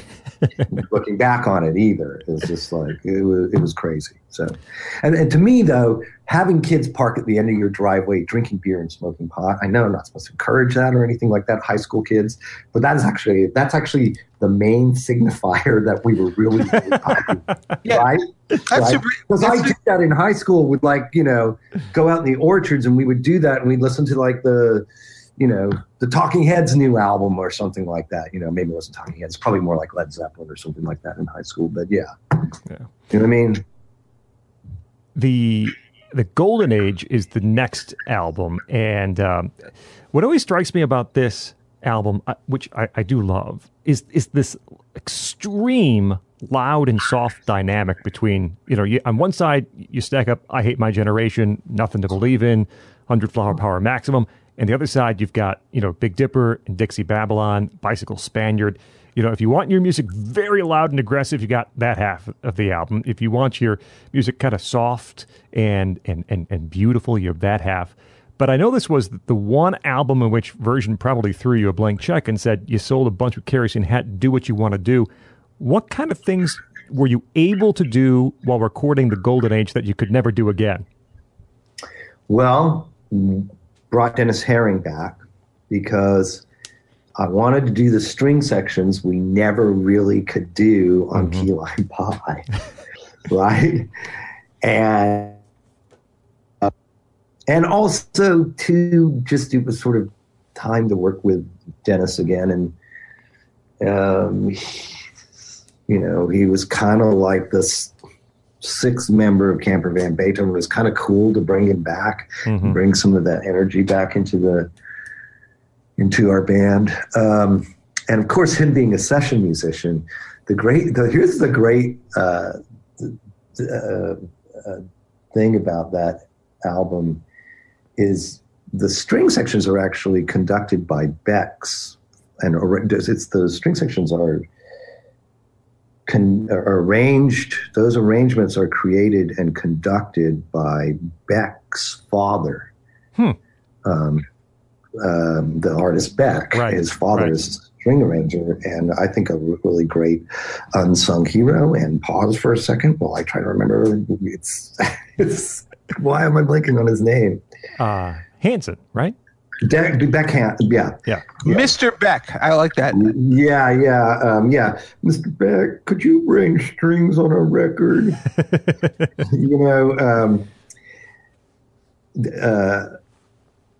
Well, actually, no. It's David Campbell, isn't it? God, I'm such an idiot. Yeah, David Campbell. Yeah. And if you look at his discography, it's kind of crazy. Sort of crazy that he's not more famous. Anyway, I wanted to work, Key Lime Pie wanted to have like a real string arranger and stuff like that. We couldn't afford it. So when we get to Golden Age, I'm like, who's the guy that's going to understand this? And Dennis is like, David Campbell. So we did it. And I think that's a lot of the character of things like the song Golden Age. Yeah. Somewhere I failed, somewhere I lost you.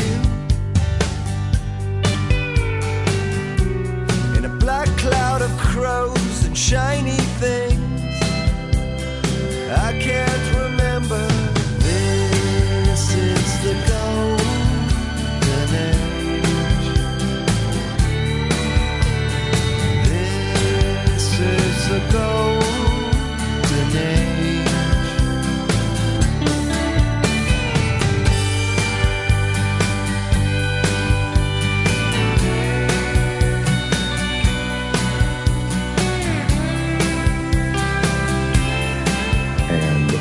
Rocket Ship. Rocket Ship is mad professor stuff. I mean, that is crazy mad professor stuff. And yes, we had the money to do that then. You know, we had money to make we were on tour, and the record label decided they wanted to do Nothing to Believe In as a single. We were on tour. We couldn't interrupt our tour schedule, so they just hired Harry Dean Stanton to be in a video. You know, that was like big time stuff, but it's kind of cool. You know, like there's this stuff where you spend a lot of money on a record and it sort of doesn't add anything to it, but just kind of make it glossier and slicker. And then there's something, you know, if you I feel like we did a good job of spending all that money and making the whole thing like bigger, better, and sort of more grandiose in a way that really helped the band. I don't want to give the album short shrift, but we want to make sure we hit everything we want to hit before time runs out. Gentleman's Blues in 1998. I just love this album, and I know Jeff does too. Congratulations. This is, I would never have thought it before. I never heard it before Scott pushed it on me desperately. This is the best Cracker album. This is a fantastic album. Where the hell did this album come from? James River? I could talk the entire show about James River. My God. All right, I'm going to shut up. This is a fantastic record, though. Yeah, and I always feel like this is a record for the fans. There are so many lyrics and so many twists in here that they're either self-referential, in 7 Days especially, in My Life is Totally Boring, started a band, went somewhere near the top. There's references to band members and managers and Bugs, and, your tech, and Kenny Margolis is on board, so there's more keys, there's more accordion, there's more of, not a kitchen sink feel, but man, it's like every possible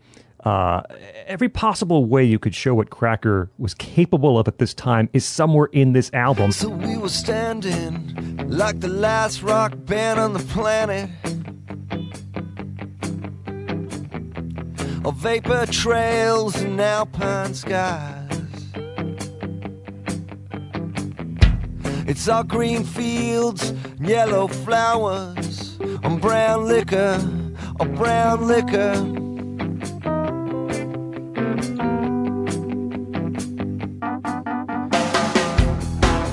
Bugs got a job in the Catskills. I met some Fraulein along the way. Took her home, but then she had an episode, though it did disturb him. He was strangely compelled. 7 days when I've been waiting. 7 days and 7 nights. And even the bonus hidden track, which I certainly hope Jeff listened to, Cinderella, which you wrote and then LP did vocals on, who's gone on to a nice career. That's such a killer song. That's buried as a bonus track, start to finish, and especially the first 5-6 songs. The rhythm, the pacing, the sequencing is just fantastic. Gentleman's Blues. This is 20 years here, playing some of these songs again on tour this year. What do you take from that experience of the album? Well, I probably like Jeff here. I feel like this is probably the best Cracker record. I don't know if it's the place to start, But I feel like it's the best record. I think me and Johnny really have our formula and our sort of groove on, and we actually have figured out sort of the original concept of the band, which is like a band is usually kind of, they have you two main songwriters, and then there's sort of the people who play with you live, and then there's sort of this third circle of friends who jam with you, acquaintances, other artists and stuff like that. We actually have the logistics and the dynamics of that working by this point. So that's why there's so many people on that record, but it's like managed really well. It's not a mess, right? Like, you know, you do have like, you have like Steve Jordan, Charlie Drayton sometimes being the rhythm section. You have Mike Campbell on the record in places playing cello. You have Ben Montench from the Heartbreakers playing keyboards on it. You also have Kenny playing keyboards. And it's just kind of, it's this kind of almost like a messed away, I don't know. I don't want to say the Stones. Maybe the band did stuff. But I feel like we sort of know really well who we are at that point. And we sort of take a step back to just being a little more of like recording audio, whereas the album before that wasn't. And when I kind of demoed the songs or demoed them, it was Don Smith who recorded that record. He goes, why don't we just go and record where the band recorded, you know, if you're into that stuff, let's just go do it. Let's just go live it. This is like kind of method active, this whole thing. So we went to Woodstock. You moved into Sammy Davis Jr.'s pool house in Los Angeles? Wow. Yeah, no, right. Well, we went to one of the places. We went up to, Sammy Davis. That would be awesome, actually. So, I mean, man, hey, if you can get that Brown album feel, you go for it. I can completely understand. Yeah. I got a story about Frank Sinatra's, one of his houses, actually looking at that, pretending to be interested in buying it in Palm Springs so that I could look at it. But anyway, let me get sidetracked. We went to Woodstock and we recorded at Bearsville, right? So, and we just stayed up there, and, you know, that record was kind of half written. We wrote a lot of it in the studio. We brought people in and out, and then we went to Richmond and brought people in and out, and then we went to Don Smith's house out in the far extremes of the valley, and he had this little kind of carriage house studio there, and we brought people in and we worked on it, and man, you know, it was kind of all over the place how we made that album. But, you know, we maybe we thought it was our, I don't know what album it would be. Let me not even get into that. But yeah, and that's why we played it 20 years later, as we go, this is actually the fan favorite. We commercially dropped off the charts with that album. It's the album that really leads to us getting dropped from Virgin Records because it's just too rock, when they were like putting out things like the Spice Girls and electronica, you know? It's or Limp Bizkit. Wish we had read the politics. Yeah, I wish we'd read the politics better on that one. But, we could have held that out till 2002. But anyway, yeah. So here's the point where things get incredibly weird. So, you know, you guys take a small hiatus, and then Camper Van Beethoven reforms in secret, and you don't tell anyone, and you just feed us a bunch of BS. I am not going to lie. I am genuinely resentful of the fact that for years I bought the bullshit lie that Camper Van Beethoven is dead, long live Camper Van Beethoven was a Rarities Outtakes album. And now, you already talked earlier about how, like, you wish you had had horns on Key Lime Pie. Well, all of our favorite fruit with all the strings and all that, rather. Now I understand why that is what it is. That entire album was assembled and released and sold as a Rarities album. Guess what, folks? It's completely new. It is a new Camper Van Beethoven album. They just didn't want you to know it. Probably because it was sequenced as a bunch of rarities.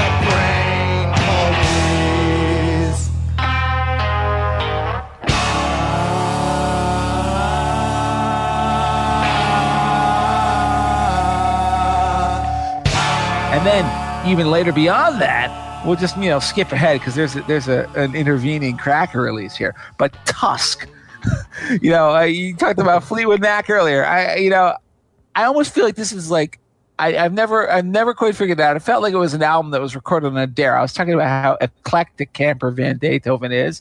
So eclectic that I feel like somebody would have just sat around stoned and said to them, you guys think you're all hot and all that. But you know what?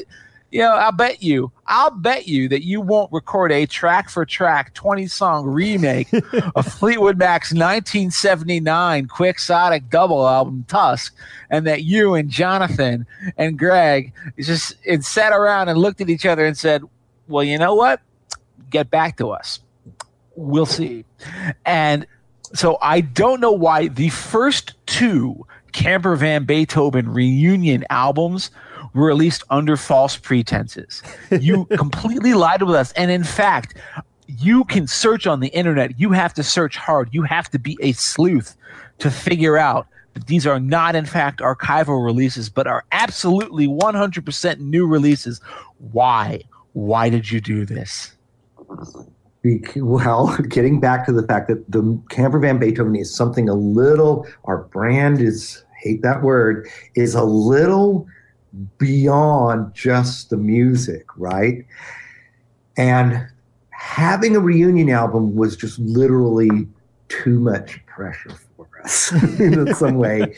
And at the same time, we could just have a lot of fun trolling the entire music business with we trolled the entire music business with a fake reunion album. And there's something about that. If you go to AllMusic or Amazon or whatever, they still think it's an authentic archival release. I know. And there's something that is completely on message and on brand with that I feel like we had to do, despite the fact that I know there are people out there like you, Jeff, who were fooled by this whole thing, and we probably owe you an apology. But not to get all Silicon Valley on you here, but maybe it's better to ask forgiveness than permission here, or something with this. It is, after all, only a reunion record by an obscure 80 eclectic band that was kind of known for doing this kind of stuff. So you probably should have known that we might do something like this. You worked so hard on that Camper Van Beethoven is Dead album. You worked so hard to fool people. You put in fake applause. You crossfaded, man. And then what was the press release? Like, oh, we know we're sampling ourselves. We know we're mixing it all together because, it's the modern aesthetic. You liars! I love it. Yeah. It's so wonderful. It's such a beautiful imposture. But it's one of my favorite musical frauds ever perpetrated. Well, thank you. We actually ran some of this by our lawyer first, especially when we get to we got away with it once, right? And then we get to Tusk. And we ran this by our lawyer. And, first of all, we had to sort of make sure we weren't recording an album in sum total.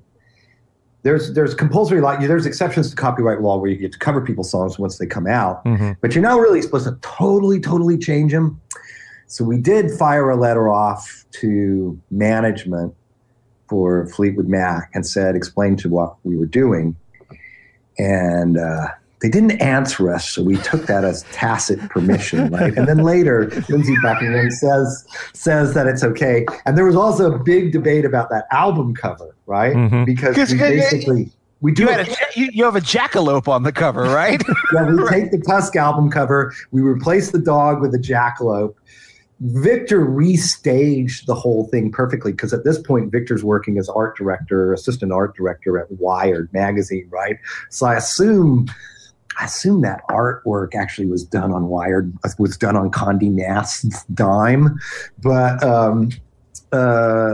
we had to sort of walk the line with this because we're essentially, if you see that album next to, I have seen it before in with Fleetwood Mac albums, and I'm not sure if that's our fans doing that, but you might buy that album with a likelihood of confusion, which I'm referencing the law on trademark. Yeah, and wait till they get to Sarah. Yeah, that's going to be a lot of fun.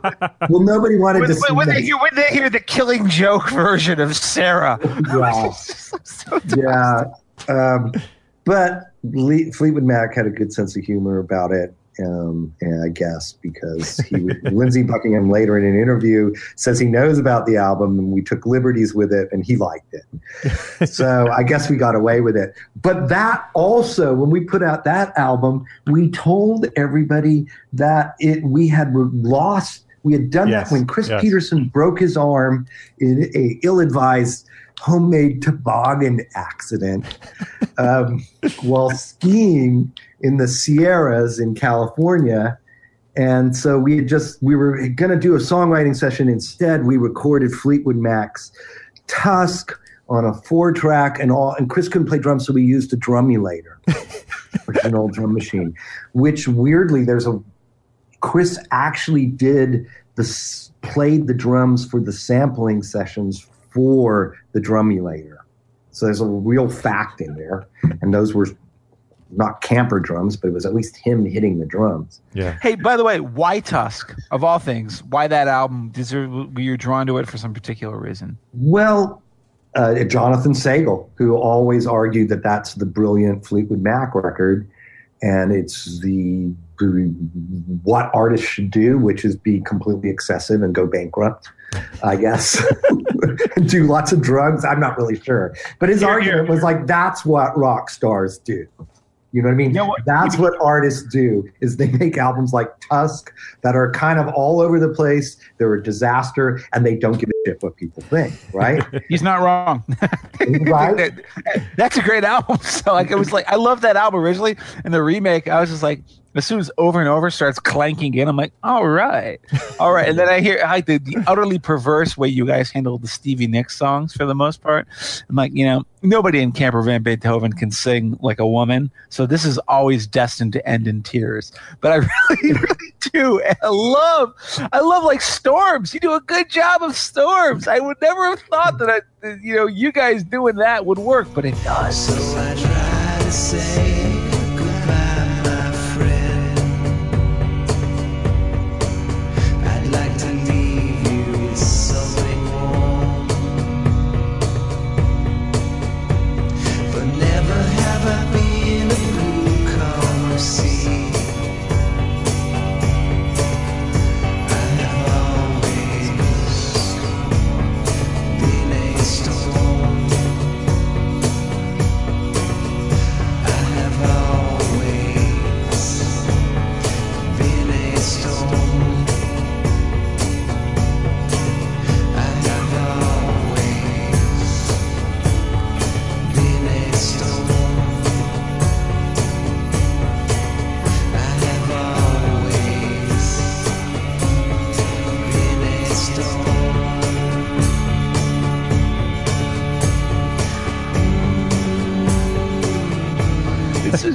It's like a really entertaining, like random thing, and yet released as a curio to take the pressure off.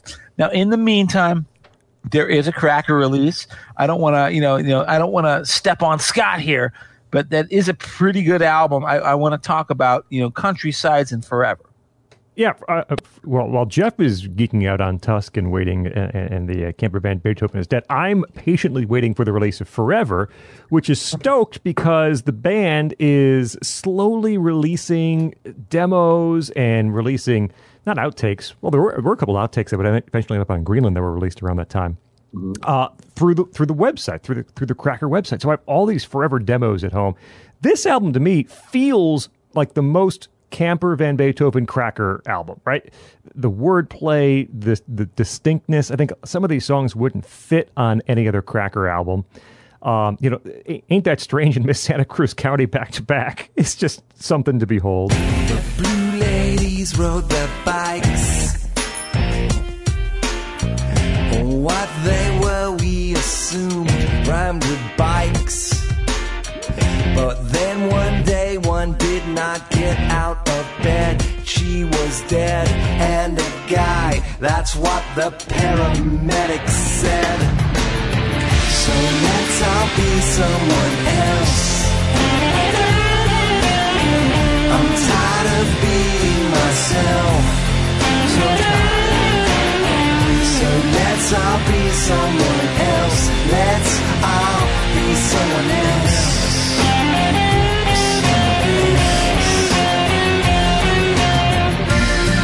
So come on down, Miss Santa Cruz County. Yep, Mark Linkous producing Brides of Neptune, which is a fantastic song. This is a great album. But what I want to ask about is actually the first part of my statement, which is the internet and websites. And how has that changed the way that you've been able to reach and touch your fans?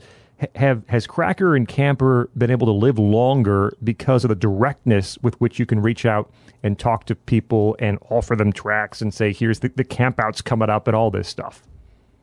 Right. Yeah. So all those albums, including the Tusk and the Camper Van Beethoven, are fake records, or fake oddities records. It's really important that you understand that the internet is becoming mainstream at that point, right? Because we couldn't have trolled everybody if we didn't have that direct communication to our fans with those two Camper Van Beethoven records. And also, as we're recording that Cracker album during that time period, I mean, there was kind of not really a way to do essentially like market research on your own songs that you're writing, right? So we could kind of leak these out without pissing off our record label and kind of get reactions from our fans about these things. So it's almost like we were developing this product, you know, like it was super bizarre because we go, people don't like that. It was like, we'd either have to go, well, they're going to get used to it, you know, or either we go, I think they're right. You know what I mean? It was like so modern how we sort of developed it, like sort of, you know, we didn't want to put it totally out there, so it became their like pirated copies got out there. But those fans who'd figured out how we were leaking it, and it was like deeply hidden. This stuff was. There would be a link in a pixel in a picture, you know, stuff like that, or there would be clues.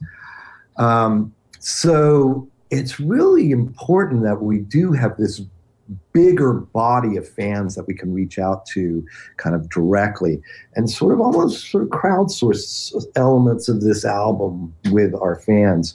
Also, at that point, my ex-brother-in-law starts essentially trolling me as an anonymous person on these accounts in this weird, like, he starts trolling me as if he's German, and it's always in kind of screwed up English. Oh, and he's got all this, but I don't know it's him, right? And there's all this like really hilarious interaction that goes on with this. He's got this. I mean, I knew it was somebody making a joke because he's got sort of this fake German syntax and this weird name that means something button, and he's pretending to be a professor. It's really pretty good, right? And it's a long and complicated story, but this is the first album we really make with the internet fully engaged. And we sort of used it to sort of market this research on our own album as we were creating it. But the other thing is we're kind of, I don't know, we're looking at this and going, well, here's the internet. We're going to lose a bunch of money to piracy, right? So what do? You know, well, maybe, you know, the disintermediation elements will knock out all the gatekeepers, and what we lose to piracy, we'll get back by being able to sell this stuff directly to our fans. And there's this period where I'm like, you know, I'm not my sort of copyright hawkish self that I am these days, although I think I'm not really a copyright hawk. But I'm like embracing this, like sort of like going, okay, this is the way it is. This is the technological change that's happened. So let's just embrace it and see what we can do with this, right? And so one of the things is, we kind of developed this album in conjunction with a core group of fans, like giving us feedback on it because we're leaking it. There's a country we have to start jump it around a bit here, I think, because we're going to run out of time. But I'll mention some, Countrysides comes out, which is an offshoot of a conversation among bandmates about ironic mullets. It's on the liner notes of the album if you want to look into it deeper, but some great classic country covers, Merle Haggard and Terry Allen and Dwight Yoakam. And the very last song on the album, which you should hear, one of the best... Ain't Gonna Suck Itself. Yes, that is a great song. One of the best label kiss-offs of all time, Ain't Gonna Suck Itself. You can find that there, and just after, and you can figure out the basic meaning of what's going on from the title alone. So yeah, it's about a popsicle. That's right. It's about and sharing popsicle. That's right. That's what it's about. Anything else that anybody is reading into it, by the way, that would never get past any sort of record company censors nowadays. It reminds me of what Mick Jagger said about "Let's spend the night together." I was like, that's just what I say to any nice lady when I meet them when I'm out on the town. If people with dirty minds want to read in their own dirty thoughts to it, well, that's their problem and not mine. Yeah, sure thing, buddy. Yeah, I got you exactly. But yeah. So the thing about that song "Ain't Gonna Suck Itself" is that, yes, we do this country covers album, and we're doing the stuff that like the alt country people are kind of. You guys aren't going far enough. If you're going to cover these great sort of country songs, you got to get some of the more redneck stuff, like Family Tradition. You got to get some of the Merle. You got to get Merle Haggard. You know what I mean? So we were taking a more redneck view of country when we made that album, and so we have this "Ain't Gonna Suck Itself" song, or I have this thing sitting around. I'm like, all right, we're gonna do this Tex-Mex style and stick this on this record. I had it sitting around for a while, but I didn't realize what the blowback would be on this. Is apparently. Our ex-manager, Jackson Herring, really his name and stuff like that, apparently people really did think he stole the Resident's eyeball at one point when he worked for Bill Graham Presents. And I didn't realize that. I thought he was joking when he said that. And boy, poor Jackson is like, I didn't steal the eye, and stuff like that. He's forgiven me since then. But, there's a line in there. I just put our manager in the song. I to sort of make up this whole story and then manage to make it so that you can plausibly sing "It Ain't Gonna Suck Itself" as the chorus, right? Well, I flew out from Virginia on the very first day. I heard my record company exercise my pay to play. Went to see Mr. Dollar, but his assistant said no. Security will escort you to the parking lot. It was 102 degrees, I was feeling kinda hot. So I walked across the street for one of those Mexican frozen popsicles. Couldn't buy just one, so I bought myself a box. When I come back, the assistant, she's standing in the parking lot. No hard feelings, do you want one of these? But she looks at me like I was speaking Chinese. The security man walks up, he helps himself to one coincidentally Chinese and hot from standing in the sun. Then he helps himself to another, he puts it in her hand, but she looks at it like it was a piece of crap or a dead or dying bird. She didn't understand, so I was just trying to be helpful when I said,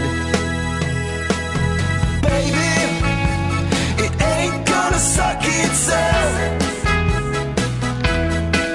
On Virgin Records, it ain't gonna suck itself. Yeah, well, it didn't quite work, unfortunately. But that takes us to the next two cracker ones, and then we'll talk about the camper ones. Greenland and Sunrise in the Land of Milk and Honey. Greenland, I think, is good. Not great. It's a mess. It's a mess. I'm just going to tell you this right now. Thank you, David. I was going through a divorce. Half the record I was drunk or stoned on. Half the record I'm completely sober on. And you know what? I can tell exactly which ones those are. Yeah. And it really comes through. Yeah. John Morand, who's the engineer, is like playing it like almost like a journalist. That's what you sang. That's how you sing it. That's the truth. I'm not changing it. I'm not polishing it. I have 2 voices on that. We're not overdubbing that vocal again. I'm sorry. That was the authentic take. Yeah. I mean, seriously, it's like a documentary maker or something doing it. So I appreciate that we did that album that way. And it's just kind of a mess, and it's a document of what's going on. But yeah, it sounds like some of it is cassette demos. Some of it's just not really. I don't know what's going on with some of that. But I think "Give Me One More Chance" ends up being a classic song. This obscure song where we're just in the studio messing around playing the B-side to an obscure band from West Virginia. Something You Ain't Got. Yeah. I mean, I'm glad we did that song. There was a lot of things we did because there was no parental supervision. Well, and I think "Darling, We're Out of Time" is actually one of the finest crack. That's a fabulous song. It closes the album. It closes that mess perfectly, I think. Yeah. Right. And it's actually recorded pretty well. Thankfully. Our best days have come. Our best days have gone. It's already hard. Let's not make it harder. Darling, we're out of time. So put on that dirty red lipstick. You dress like a chick drawn by an outsider artist. Darling, we're out of time. All of the flowers are dead and they're dying, and leaves are tumbling down off of the trees. Darling, we're out of time. So pack And then up I want to say, Jeff, I think Gentleman's Blues is fantastic. I feel comfortable saying that I think Sunrise in the Land of Milk and Honey is Cracker's best album. I mean, I love them all like children, even though I didn't make them. But I think Sunrise in the Land of Milk and Honey is so freaking good, and I have no idea how it was overlooked as much as it was. It did get Turn On, Tune Out, Drop Out got some airplay a little bit, but the song's deeper. I could be wrong, I could be right. That groove is killer, and there's a little historical fiction there too. Sacagawea and York. Don't you go, don't you look down in my hole. Darling, don't you go, don't you look down in my hole. Baby, don't you go, don't you look down in my hole. 'Cause the devil come out. Sacagawea, big medicine. Had a thing they knew must end when they finally saw the Western Sea. I was glad to go along, 'cause the best laid plans are always wrong. They come apart, they always end in misery. I could be wrong, I could be right. What's wrong with you is also right.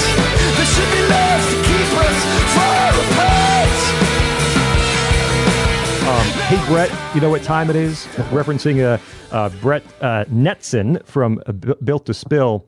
And there's some lyrical things in Hey Brett that carry over straight into Berkeley to Bakersfield, I think, in terms of this kind of extreme elements. And I read, I think, in the 300 both Songs blog. the left and the right, it's Right. emerging around that time. And being the wishy-washy, moderate, slightly right of center at times, slightly left of center on other things, I'm fascinated by these extreme voices on both sides, and I like using them as characters in the songs.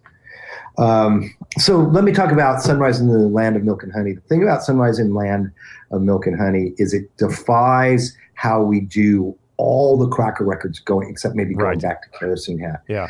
Sunrise in the Land of Milk and Honey is just the 4 members of the live band at that moment playing together, making up all the riffs to the songs, making up all the music, and more or less playing it live in the studio and being recorded in a really hands-off way by David Barbie, who's actually my director here at the University of Georgia. He's a producer. You may know him from Sugar, the band Sugar. Yeah. But I'm actually sitting in his office right now, so I got to give him a shout out on that because his office is quieter than mine. he does that in a real hands-off way and just kind of documents the band. So what you're hearing is really the four people just making up the whole album, recording it, and just putting it out. So I think that's why that holds together in that way. That I could be wrong, I could be right. Riff is something that Johnny played in Germany, and he doesn't even remember playing it. I just recorded it on a voice memo, and I grabbed it. You know, I really enjoyed making that record. That was a really good record to make. I wasn't, first of all, I was sort of, my life wasn't really a nightmare anymore. Right. It was kind of easy to kind of concentrate on it and stuff like that. But just a very warm together band feel that we made that record. And yes, Hey Brett is because Brett Netson walks into our dressing room one day from Built to Spill, and he's looking at his phone, and he says something like, "Are we going to know when it's time to start like pulling the rich and powerful from their cars?" And like, you know, basically, you know, he's advocating mob violence, but he's looking at his phone. And I thought it was, and I said, "Well, you'll get a text. You'll get a text from us," which I thought was funny, but it later, you know, morphed into this song. Hey, Brett, it is. Skip forward 4 generations, comes a great transformation, but I'm living in the third. Trying to make a living, playing on my SG Gibson, tending bar and sometimes selling herb. We live like serfs in this new feudal land. We pay the bills and fight the wars. I ain't no wobbler, no pinko coming. Let's start the end times right now. Hey Brett, you know what time it is. Hey Brett, you know what time it is. Hey Brett, you know what time it is. Speaking of a little bit left, a little bit right, and you know, and political music, this that actually carries us inevitably both backwards in time and kind of forwards in time to the Camper Van Beethoven albums. Boy, I'm so excited about these. I could not believe once you guys finally admitted, instead of lying to us, you scumbags, that you had actually reunited and started making new music. You came out with New Roman Times. I'm not going to lie, New Roman Times, we can't spend as much time on this as a lot of other records. This will be one of my 2 favorite Camper albums at the end of the show.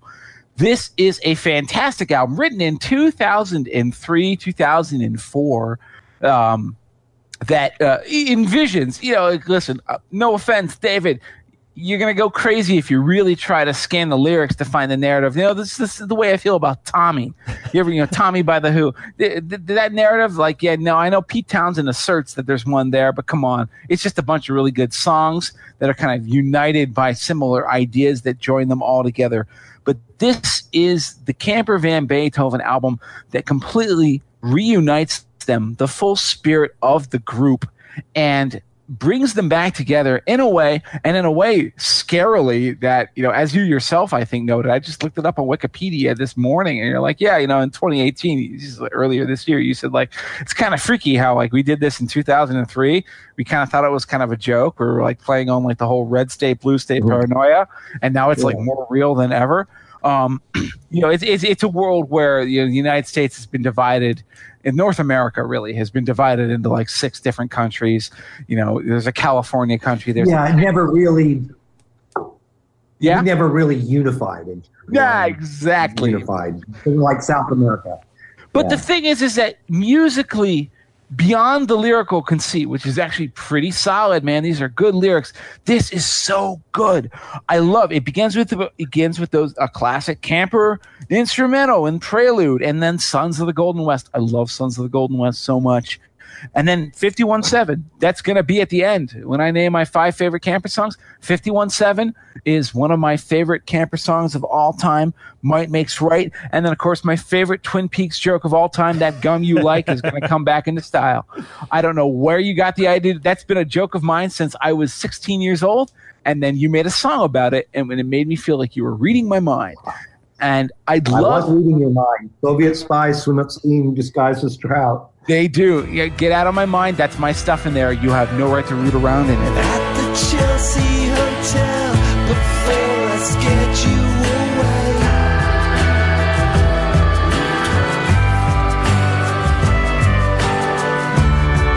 That gun you like is back in style.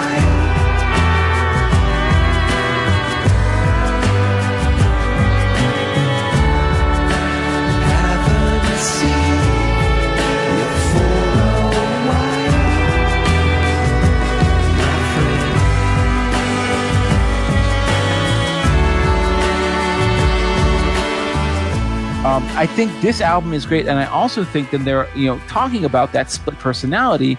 You just like Berkeley to Bakersfield. You have with Camper, you have La Costa Perdida, and then you have El Camino Real, which is the Northern California versus Southern California kind of a double album set. Think of it as the Use Your Illusion 1 and 2 of the Camper Van Beethoven discography. Fantastic records, both. I slightly prefer the first, maybe because I tend towards the dreamier, more psychedelic side of things. But I would argue that the first song on La Costa Perdida is one of the best songs you guys ever did. It's called Come On Down the Coast. Just sad, soft, dreamy, floating, very kind of lost in its own thoughts. Again, this is kind of a place where you feel Cracker and Camper meeting. And of course, Personnel are playing on both of the albums at this point. You have the core of Camper, but you have, your friends from Cracker come in and do certain tracks. So I'm not totally shocked about it, but God, people, please hear Come On Down the Coast. What a beautiful song. Josephina, come down and see me sometime. Magdalena, come down and see me sometime. Rosalinda, come down and see me sometime. Yeah, come down the coast.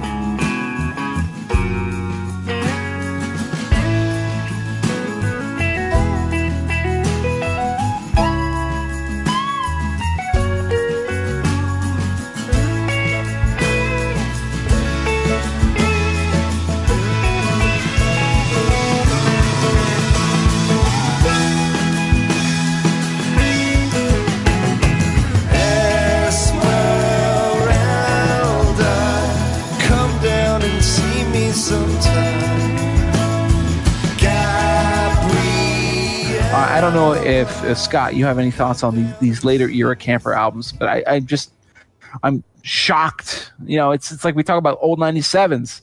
Like how do they still keep putting out good music? Even to the present day, you'd have long since thought they'd have shot their wad. Nope, not at all. I just want to turn quickly to Berkeley to Bakersfield, which is the most recent Cracker album. And again, it's split in half. The first album is the Berkeley half, and it has the Kerosene Hat era lineup playing. The second half is the Bakersfield half. It is steel guitar and Johnny doing his best, country vocals. I want to point people to Almond Grove, which I think is just such a fantastic song. David, Almond Grove, you play in concert sometimes. What's the reaction that you get from people when you play Almond Grove? It's a hard one to play sometimes because I see people in the crowd who've been touched by the opioid crisis burst into tears in that song. And, I've had to sort of walk to the side of the stage for a moment and gain my composure and come back before. But if you don't know what the song's about, it wraps sort of the after effects of sort of, how many years now is it? 17 years of the Afghanistan war and our involvement in the Middle East and sort of, a lot of forgotten veterans out there or their families that are the casualties of this, and it wraps that with, what is essentially sort of become a huge, the opioid crisis, which nobody, I was just sort of shocked. Very, very few musicians have even touched upon this. Mm-hmm. And I wrap those two things together in this song because it, in a way, ties kind of the coastal side of Berkeley to Bakersfield album. The Berkeley side, it ties it to the Central Valley, which is the inland side of California. Ken from Maricopa had no family left. Worked at Port of Oakland, fell in with the narco set. Ended up a junkie living in my brother's car. Don't shed a tear for me, home ain't so far. Yeah, I'm going back home to the cotton fields, to the almond groves, to the old homestead. See my mom and pop, my big brother Jack went to Kandahar, but he never came back. Yeah, I didn't come back.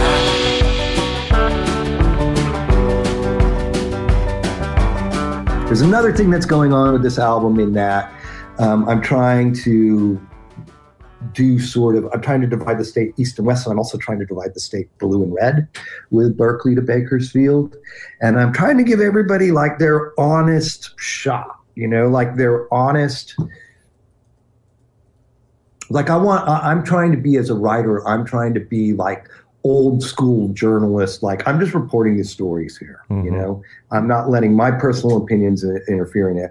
But with Almond Grove, I really did try to sort of step inside of that story there. And I don't know. In some ways, I'm going to put that in my top 5 if you want to know what Cracker is. I'm really, really glad. You won't be the only one, by the way, just so you know. Okay. Okay. Yeah. And but that's a moment. And when we recorded that, Brian Howard, who's our current bass player, when we recorded that, he's like, "That's the best song I've ever played on." I was like, "Really?" I was just like, we was just right after the take. It was like it just overwhelmed him. There's something that really happened with that song when we played that song. All right, David, now that we've gotten through, well, a good number of the albums, we did not quite have time to hit them all, but a good number of the albums, I have just a little list of like Cracker, Camper Van Beethoven, minutia, trivia that I'm not going to waste the opportunity to ask you about. So this could be rapid fire if need be, if the answers are simple, but I'll throw a few things at you if that's all right. Yeah, sure. So first of all, the phrase "cigarettes and carrot juice," right, which pops up on Big Dipper. It's the name of a camper compilation. It's in the lyrics for "Long Plastic Hallway," which I think in and of itself is a Hunter S. Thompson reference. So cigarettes and carrot juice. Why that phrase? Do you like the way it sounds? Does it mean something special to you? You know what Cockney rhyming slang is? Like when you say something and it rhymes with what you're talking about, and then you cut it off to the first part. Like so for instance, in that part of London, that when they had that dialect, like apples and pears mean stairs, so okay. You might say apples. So we were probably I hate to, like, what is every story with Camper Van Beethoven? It's like we were sitting around stoned. But we probably were, and we were in London, and we came up with cigarettes and carrot juice for Santa Cruz. It doesn't quite work. Okay. We decided that was because you would see somebody, you literally in Santa Cruz see somebody like smoking a hand-rolled like drum cigarette, but at the same time, drinking healthy carrot juice or something like that, right? Yeah. We were always just like, that's so insane. That was like the image that we had in our head. So I started using that phrase to sort of represent not me or us or that time when we were sort of younger and we lived in Santa Cruz. And that makes sense. Or a reference to Santa Cruz or a reference to that lifestyle. So cigarettes and carrot juice is the Santa Cruz years for Camper Van Beethoven's album, and I don't know. It's also sort of a little beef hearty or something like that. I don't know how to describe it, but it worked for us. But that's all it was, right? And that makes a ton of sense for Big Dipper because that's Santa Cruz. That's the amusement park was in Santa Cruz, right? Right, exactly. So that's sort of the first place I think it pops up, and then it pops up in long plastic hallways. Yep. I think us talking, it's cigarettes and carrot juice, marijuana, and lots of booze that threw the flower of youth into that stew. The character in the song is like, talking about how they threw away sort of their youth in a certain way. But anyway, yeah. Cigarettes and carrot juice, marijuana and lots of booze. I threw the flower of youth into that stew. The surface times were red and pointy, but they were wearing very cool shoes. Who will water sell their stone?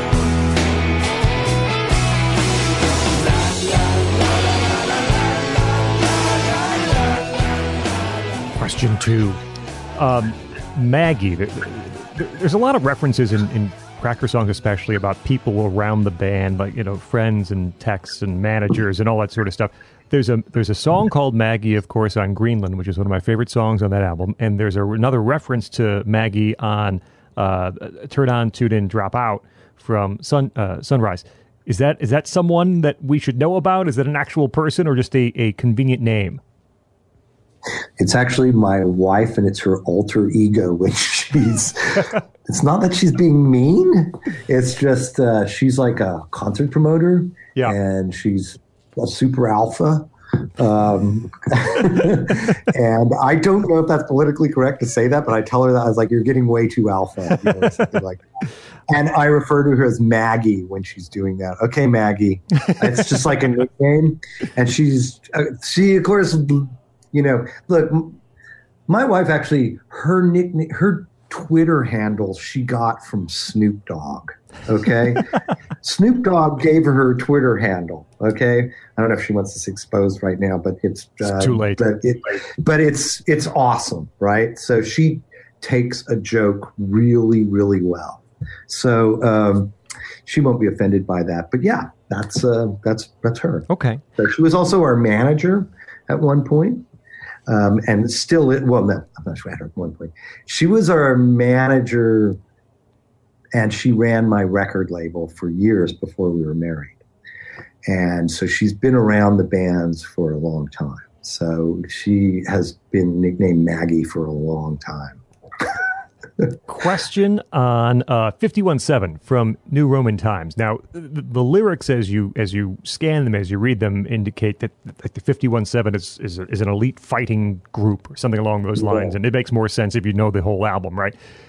I have always interpreted 51.7 as also a reference to your age at the time of the albums. 51 minus 7 is 44. You were 44 when New Roman Times came out. I'm hoping that you're not going to tell me I'm totally wrong and have to think about the song in a different way. But is that also a reference to your age at that time?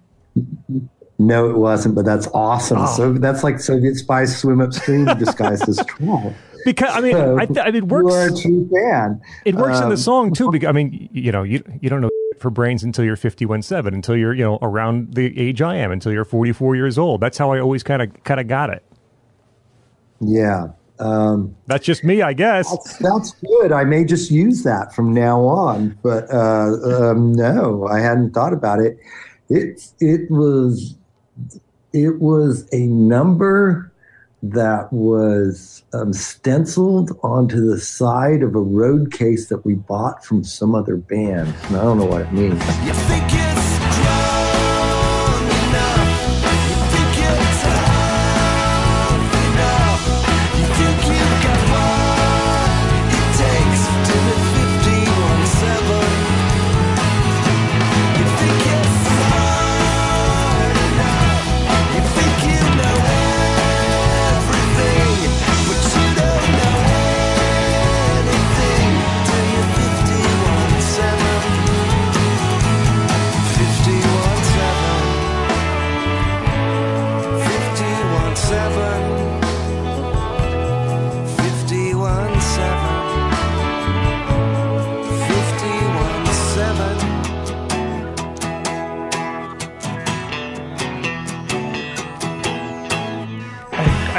I think why I thought that was on Elvis Costello's When I Was Cruel album. He has a song called 45, and he does that sort of playing around with the numbers. He's talking about 45 as an album, of course, but or as a single, but he also means, there's a line in the song where he goes, 9 years later a child is born, and he's talking about himself, who was born in 1954. So I think that might have been on my brain when I'm thinking about 51.7, but okay. Yeah, that's a great reference. I did not know that. I know that song. I did not know that. I'll keep that for myself, I guess, the 51.7. Okay, that's cool. Mark Linkous, we just barely touched on him during our talk about the albums. Now, Sick of Goodbyes was a song you guys wrote together, was on Kerosene Hat.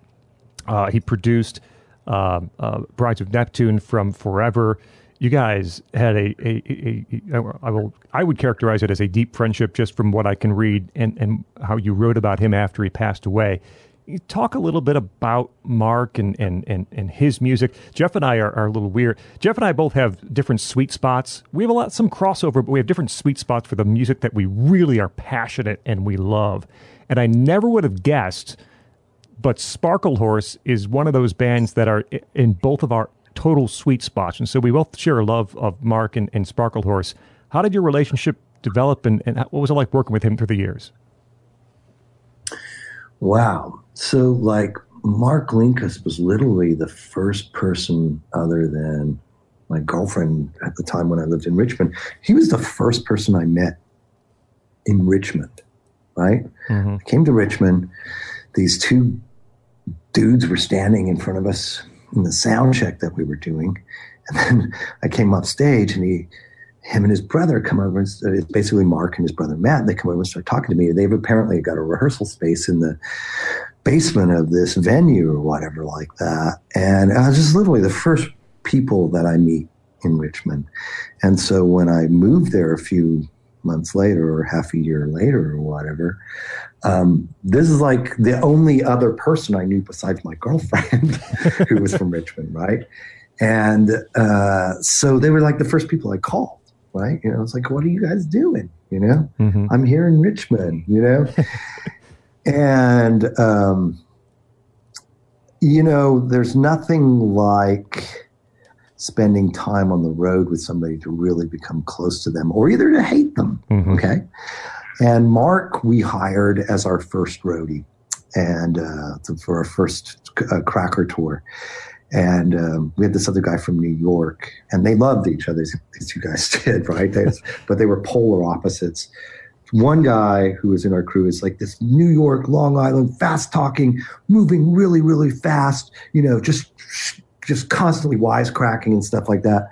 Mark's the quiet guy, smoking a cigarette, moving at about 1/10 of the pace of the guy from New York, and just one or two words here and there again, you know, and gets as much done as a guy from New York, right? I don't know how to describe this, but he's this sort of certain Southern archetype, right? And it reminds me a lot of my cousins and my uncles and stuff from Arkansas and stuff. So sort of this little bond here. But the thing about Mark, I think that's not clear from his records because they're deeply introspective. The guy was really funny and like a total practical joker mm-hmm. at times. And I you know, sort of, that's really what makes made our friendship really deep was, sort of beyond the artist, the guy's just I don't know how to describe his sense of humor very well, but, you know, I got a dog and he decided I should name the dog Stay. I'm not going to do that to a dog. But he would come up with yeah, but it'd be really great. Stay. You know, I don't know, almost like this sort of mountain southern Monty Python-esque absurdity mm-hmm. that does not really come out that much into music unless Right. you know it's there. Yeah. And I just always appreciated that. I remember the day that my oldest son was born, and I was at the hospital, and the phone rang in our room there at the hospital, right? And I picked it up. I don't know how he got the number, but I picked it up. He goes, "Yeah, is Stutry there?" I mean, he knew what we were going to name our son, right? And that's his idea of, I don't know. That's both really touching, really kind, and funny. Yeah. I don't know how he gets the number, how he called our room. And my son is maybe 20 minutes old, and he decides that what he's going to do is give him his first phone call. Right? It was really great. He wrote songs about some of those songs that sound like love songs that he and I co-wrote or he wrote are actually about one of my dogs that he totally loved, who was just this scrappy, completely messed up mutt that is part poodle and part something else, was always had mats in her hair and was covered in filth and this stuff because she was this stray dog. She loved being outside. She'd also, when we found her, she had 2 broken legs, so she had these pins in one leg and she kind of hobbled around. Mark loved that dog. That's Lucy. That's Fluffy Lucy. He gave her that name, Fluffy Lucy. And, he just sometimes would come by my house and go, "Can I borrow Lucy to drive around with?" He's it's just the dog would ride around with him in this old beat up pickup truck, and they smoked cigarettes. I don't know where they went or what they did and stuff like that. But he took this sort of the last dog you would rescue from the shelter dog, right? And I don't know. There's something about somebody's soul when they do stuff like that. Yeah. Yes. I don't know. Anyway, we were on the road for years. Well, not years, but he was definitely on the road for us for the first year of Cracker. And Mark, we would stop at a rest area in western Nebraska, and he'd pull out a little this old suitcase he got from the thrift store, and he would pull out a propane burner, and he'd take one of those espresso pots and make himself espresso on the side of the road at a rest area in western Nebraska. People would be like, "Who the hell is this guy? What the hell is this guy doing?" And stuff like that. Yeah. Just kind of taught me in a lot of ways to just sort of, I don't know, look at the world in a different way. So we became very close because of that. She buys pot from the first mate.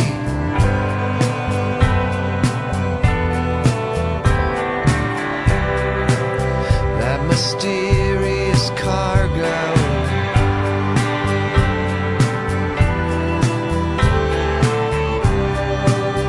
Is still guarded by monkeys.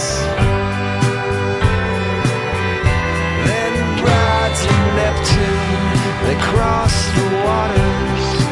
Bring us your sons and bring us your daughters. We won't forsake thee.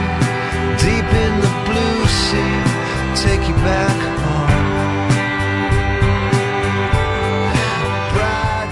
On Mark, there's I mentioned how much I love Sunrise, and you explained that it's basically 4 guys live in the studio. And there's one song that I don't think that's the case for. That's Darling One, and that's one that Mark Linkous has a co-write on, and you, and then Susanna Hoffs and Davey is on there too. My spidey sense says there's an interesting story behind that song, because based on the songwriters, that's got to be a 10-year-old song, 15-year-old song by the time it made the album. Yeah, we wrote that for Susanna Hoffs. And so on a solo album, and we sort of, I don't know if it ever really even make many people even notice that song on that album and stuff like that, but she did it fairly differently. And I always thought there was just kind of a different way to do that song. So actually that song does come from a different batch of recording that's probably more like from Greenland or something like that we didn't use. And then it went on to, and kind of got re-recorded and reworked with Sunrise. So yeah, you're right. That's a different song, and that's out there. And I don't know, there was some talk that maybe that was a single or something like that. And so, that's when I'm like, Adam, you've got Adam Duritz, right, who I've known for a really long time, Adam Duritz from Counting Crows. I'm like, I never asked for this favor, but will you come and do a song with me? So that, I don't know, help sell the album, basically. But, here's another guy that I've also spent a lot of time on tour with. And, so you get to know somebody really well. And I've sung plenty of songs, usually covers and stuff like that on stage with him. So it's a very natural thing to do. So, yeah. That was the song that should have probably been a single. That was never a great single. Song, yeah. Or the second time. It was probably should have been a single for Susanna Hoffs, then it wasn't a single for us either. I think one more song question on this path from Greenland. I Need Better Friends, and this is I think I actually read this from the 300 Songs blog that you wrote. That the song and the album in general was one where, and you explained to us earlier, it was a messed up album, but at a time when you were considering just not doing this anymore, not recording, not being a musician. And I read I Need Better Friends as this sort of realization that the quote unquote rock star lifestyle is not exactly what David Lowery wants for the remainder of his life, or at least the way that most people picture it. Is that about right? Yeah, yes, in a nutshell, yes, that's what it is. That's me sort of saying, no, I don't get me wrong. I love playing on stage. We played this little club in upstate New York in the Finger Lakes region the other night, and I was like, wow, that was probably in my top 20, for me just enjoying the show, I love playing. I just, it's sort of like every night you go to work at a party, and those are fun. Like, when you're a civilian and it's like, once a week or, once every 2 weeks and stuff like that, it's a different thing to make it sort of your lifestyle. And unfortunately, I wasn't doing well with it then. I think I'm actually in a much better place with all of that stuff now, like how I look at going out and doing a show, how I look at going out and playing to our fans, and how I look at making an album and stuff like that. And it's frankly because I just don't do as many shows as I used to. Last 2 years, we might have done a fair amount, but in general, we just don't do as many shows, and we kind of pick and choose what we do. And yeah, that was me having to figure out, sort of what part of being sort of the rock musician, the rock star, even though I don't know if I'm counted as a rock star, a minor rock entity. It's like trying to figure out, pick and choosing what's good about doing this and what isn't. And I was drinking jasmine tea when the goon squad came for me. It was all my drunken friends. They kicked down my front door again. I need better friends, but for now it's fine.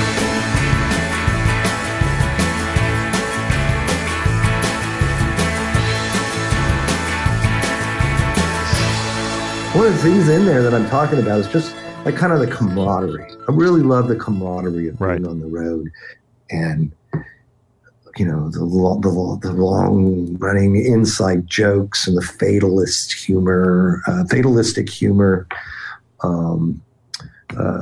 It's funny we were talking about Sunrise because there's a certain, after we did that album Sunrise, that song Yalla Yalla was getting played on Armed Forces somehow, DJs in the Middle East theater, and we went and did this sort of USO tour of Iraq. And look, I'm not comparing the life of a touring musician to that of an infantryman at a forward operating base or a patrol base or something like that.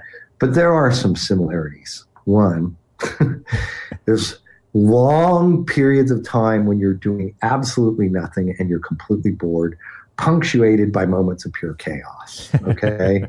No, not getting shot at, but yes, it's nobody's trying to blow me up with improvised explosive devices, but there's a certain like boredom. Oh, shit, boredom, right? Pace. And that does something to your psyche. And then there's all this fatalistic and sort of gallows humor. Like classic thing, sitting around backstage, drummer Frank Fernero, his classic joke would be to ask the tour manager, how many tickets did we sell in advance tonight? And they go, oh, well, we sold 600 tickets. He goes, it's not raining, so like at least 200 people show up, right? There's always this like, this is the end of your career. Somewhere you're walking on stage and somebody turns to you, and it's a Tuesday night, and you're in Tulsa, Oklahoma. Nothing wrong with Tulsa, Oklahoma, or something like that. Somebody turns to you right before you walk on stage and says, "This is our big moment. This is our big chance. This could be our big break," right? There's a certain kind of humor like that, like it's just making fun of your situation and where you are. Yeah, just kind of how crappy everything is. We are. So we're in Iraq and these MRAPs, and after a while, like the soldiers, the infantry. Well, soldiers, actually, they were airborne. Sorry, guys. I know that I'm going to get like beat up now. These airborne guys we were traveling with, figured out that we had complete gallows humor. So they just kind of let loose on us. It was like really up stuff, right? But it was just funnier than shit. Like we get stopped because there's a truck and there's nobody by the truck and we're driving through Baghdad in the middle of the day. So they start taking bets, on whether the truck is going to blow up if we drive past it. And the funny thing, of course, about this, it's hysterical in a dark humor kind of way, is that nobody's going to be able to pay off on this bet if it does blow up, right? So everybody's betting $1,000 that it's going to blow up. I don't know. You know what I mean? Or were they doing? Wait, they were doing it the opposite. I don't know. They were just like constructing these crazy bets, right? That would never have to pay off. Everybody wanted to be on the blowing up sides, basically, what they were doing. And stuff like that. And I go, that's obviously that's not as harsh as the kind of stuff that we do, but and so that's that song, y'all. One of the things was I just took that off of I took a lot of those. I just looked up a blog. I was reading a blog for New Roman Times, actually, just because I felt like I needed to get some lingo, some infantry lingo and stuff like that. And I read this great blog that was just a definition of all of these slang things and stuff like that. And it had this certain swing and swagger to it that I thought was like lyrics. I was like, this has got the feeling of lyrics. And that's kind of how Yalla was me sort of riffing on that, the way this blog was written. So I don't know whose blog that was. It was an anonymous soldier. So, well, credit to him or her, whoever he was. Well, yeah, I think you weren't really allowed to blog about this stuff, so they're anonymous. So credit to them, whoever they are. Yes. Well, if you've heard the name David Lowery, not in the context of Camper or Cracker in the past couple of years, it might be because of what we mentioned right at the start, which is his work as an artist rights activist, his work as the chief muckraker, as you put it, at the Tricordist, and this big discussion about streaming music and artists, how artists get paid and what they get paid, and how did this become your thing? How did David Lowery of all the musicians out there become the guy spearheading this effort? Well, I went to this music technology / conference, and I went to it and I decided, you know what? I was going to talk about something else. I don't remember what it was, but I thought, you know what? I'm going to talk about how actually the digital environment, artists retain a lower percentage of the revenues, from what I can tell, than they did from sort of the bad old music business. Like at that point, I was kind of like this sort of technology forward artist, but I was starting to feel skeptical. So I kind of came out of this conference and I did this talk I call Meet the New Boss Worse Than the Old Boss, ? And the notion was that essentially, there's a lot of great things about the digital world, but have we replaced the old sort of record company system with this other kind of system that actually we get a lower percentage of the revenues being generated by our work? And I just kind of put that question out there. It's actually fairly mild-mannered, this talk, but I got so much blowback kind of from the tech bros and people that I thought were my friends and stuff like that, that it pissed me off, right? So I started blogging about it, right? And was like, okay, well, if you're going to call me names and stuff like that, I'm just going to go ahead and sort of write this blog about the issues with the technology business and where they rip off the artist. Not that this hasn't been going on for 100 years with artists, but I started writing about that.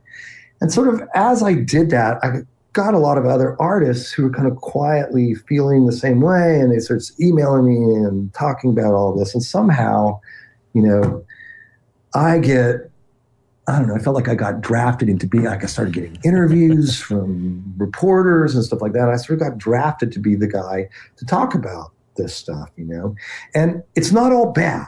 I mean, this new world is fantastic creatively, but as far as revenues go, and especially for songwriters, it's kind of a nightmare. And if this is not enough, if this doesn't make most songwriters sort of become skeptical of government regulation and become anti-regulatory in their views, I don't know what would. But listen, so almost every use of a song, except for if you license something for a commercial or for film or television, or maybe like if something gets sampled or something like that. Every other use, there's either a compulsory license, that is the federal government says you must license with a rate that they publish, your price, and or there's a Department of Justice consent decree. So you have this massive regulatory overhead on the songwriting business, where virtually, I would say 80% of my income, the price is set by one of these two government interventions here, right? So there is no free market for songs, right? So when we get into talking about the streaming services, I say something that's probably the Spotify people are going to cough coffee through their nose. It's not really their fault, right? Because the government describes the uses and sets the fees on streaming services for songwriters, right? However, what happened is I was actually teaching a class here at the University of Georgia, and we were looking at royalty statements. I was explaining music publishing and songwriting and how the rights work and how you get royalties. And we were looking at that. Somebody goes, "Where's your Spotify royalties?" I go, "Well, they're over here." I flip through a few pages. I go, "No, wait, maybe they're over here." And I left that class and I was going, "Where are my Spotify royalties?" They have to pay two royalties. They had paid one of them, but they hadn't paid the other. This is by law. And I'm like, wow, this is kind of weird. So I started asking my friends. They're like, yeah, I've been noticing that too. I can't figure this out.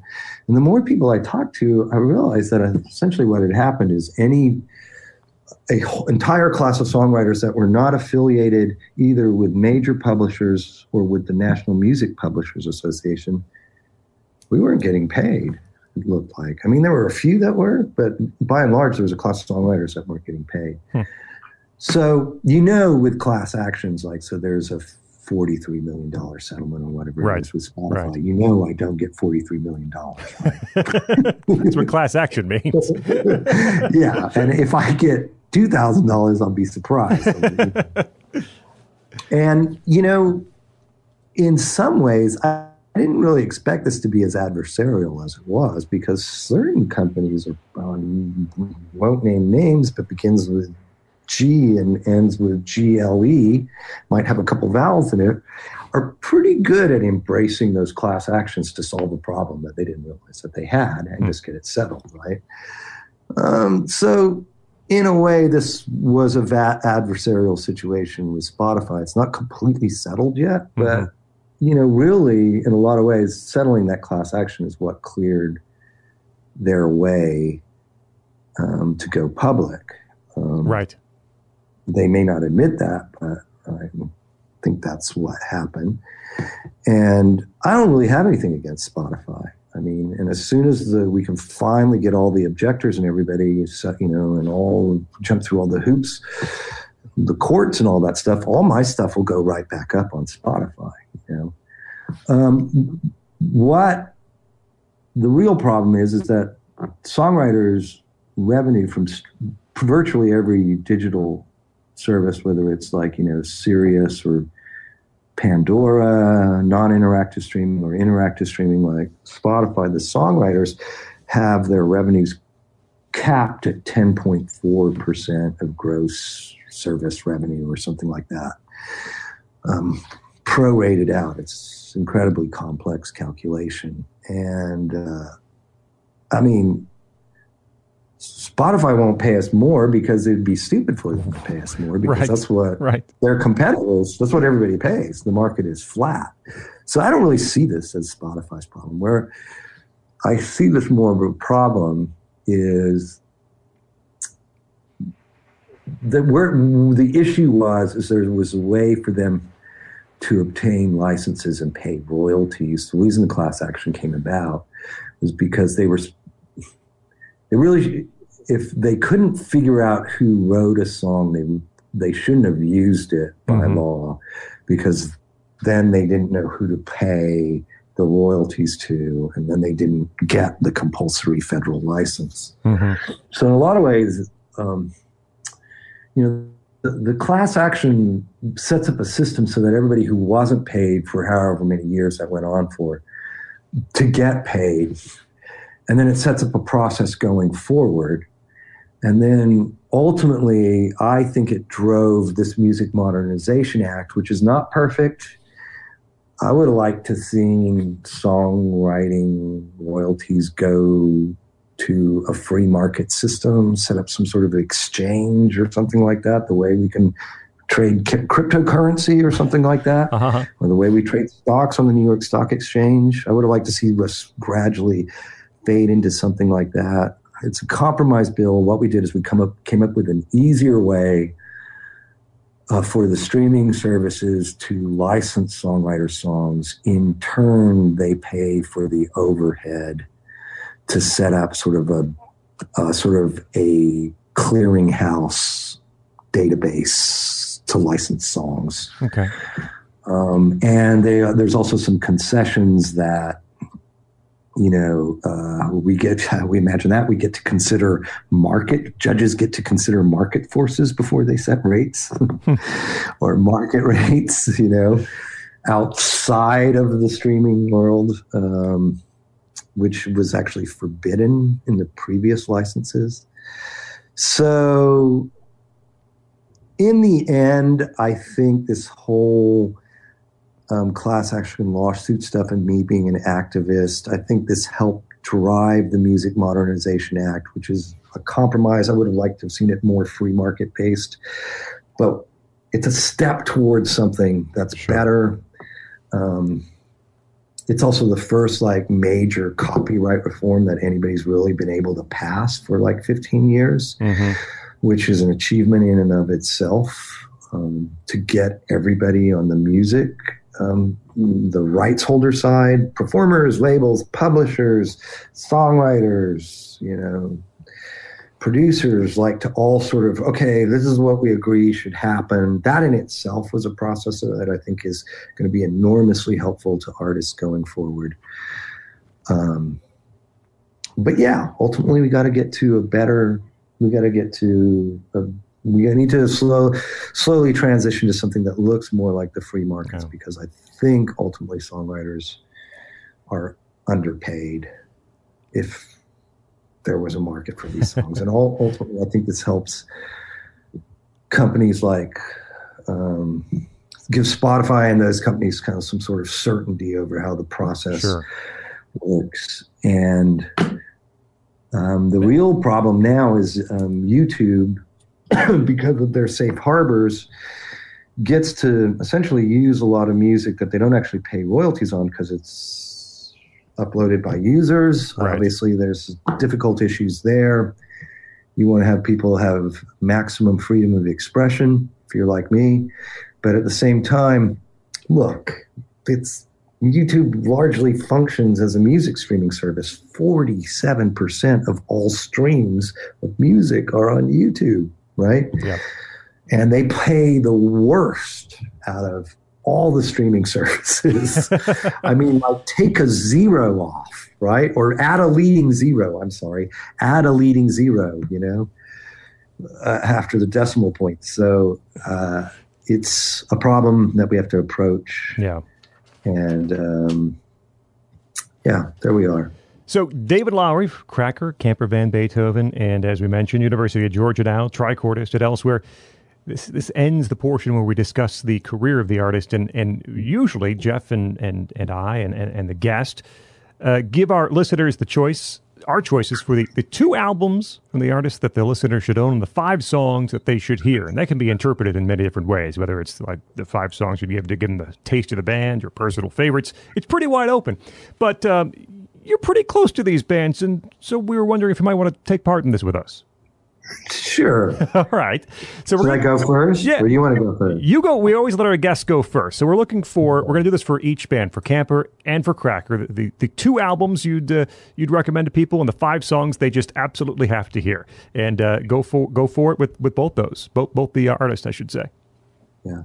So, I don't think art and commerce are necessarily exclusive, right? And I'm actually going to tell people to pick the 2 most popular albums by each band. If they really wanted to start somewhere, they start with Key Lime Pie, which I think has the best sales over the long term, and by Camper Van Beethoven and Kerosene Hat. Yes, these are our most popular albums.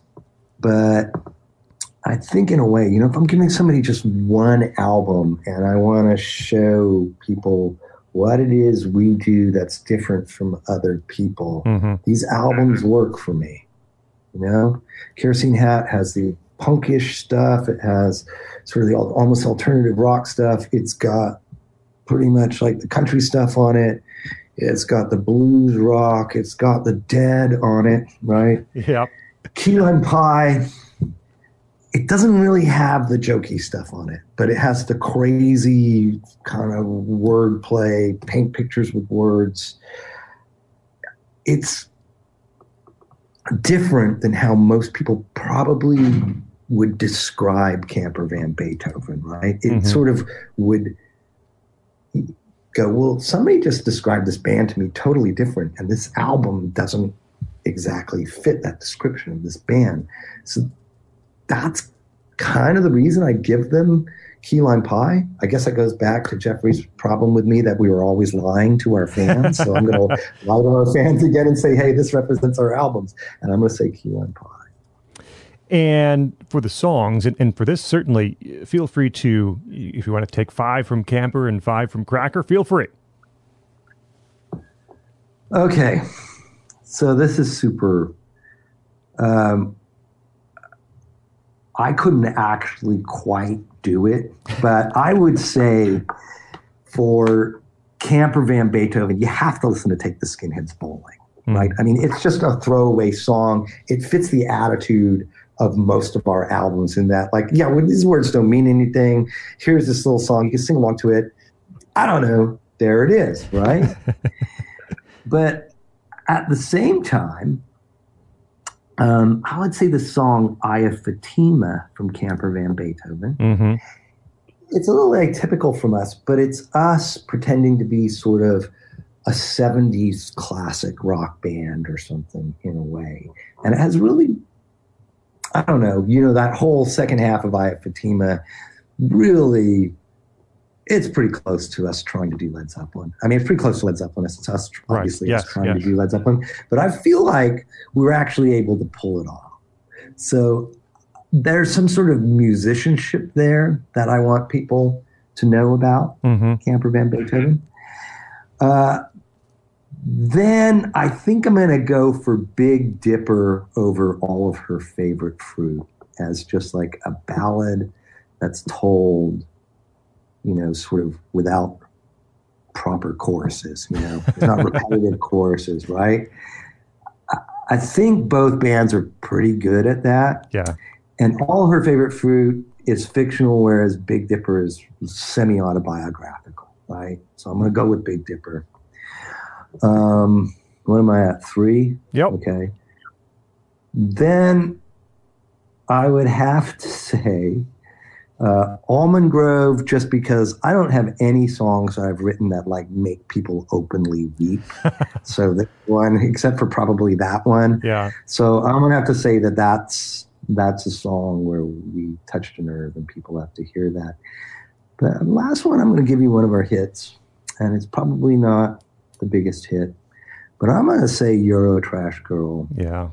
Which we haven't, somehow we have not mentioned until this point of the show, 2.5 hours in, but it's probably one of the fan favorites and best known songs.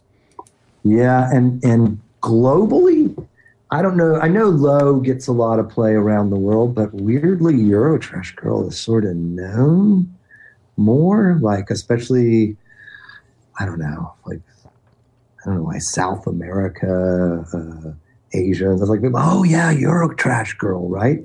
It's sort of this weird culty song. But the thing about that is that sums up both the Cracker and Camper style really well.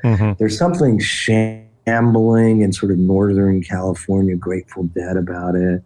It's heavy on the country licks. And then the story is just, those lyrics could have been from either band. So I'm going to say Eurotrash Girl, out of all of the hits, introduces you to both bands. And, it's also 8 minutes long. Yes.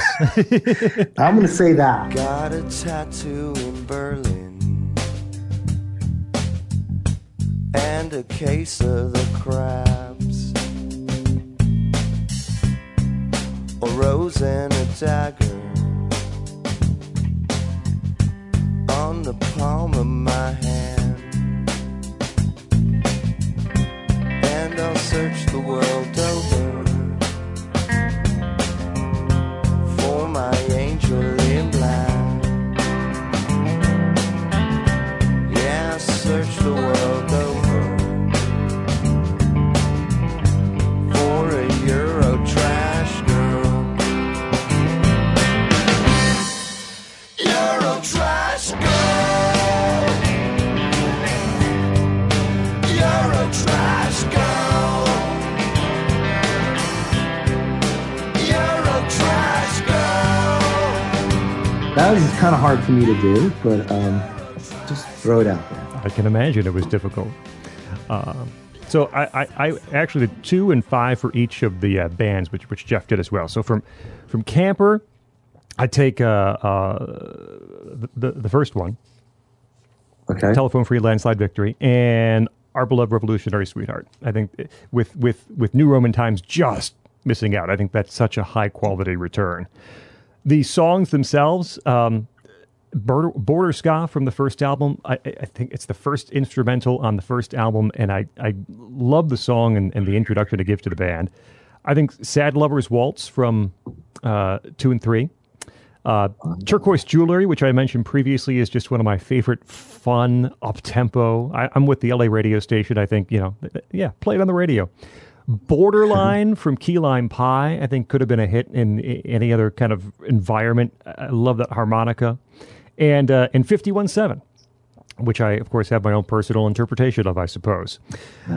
From Cracker, Gentleman's Blues, and Sunrise. I just hold a little closer than the other ones. Although, as I mentioned, I love absolutely all of them. But Gentleman's Blues, for a real look at what all the genres, all the types of music, all the friends of the band playing on the album, I think just makes it a complete picture. And then Sunrise, again, I argue, I think that's the best album. Cracker's best album, Sunrise in the Land of Milk and Honey. It's a later career, but I think it's the best. Songs, This is Cracker Soul from the first Cracker album. Big Dipper from the Golden Age, which again is the song that, as I heard, just sold me completely on the band. 7 Days from Gentleman's Blues, which, in addition to being a great song involving the characters around the band, just kicks ass in a major way. That actually, I got to say something about that. I think that's the finest recording of Cracker. I think that mix and that recording that I think Don Smith, Don Smith passed away.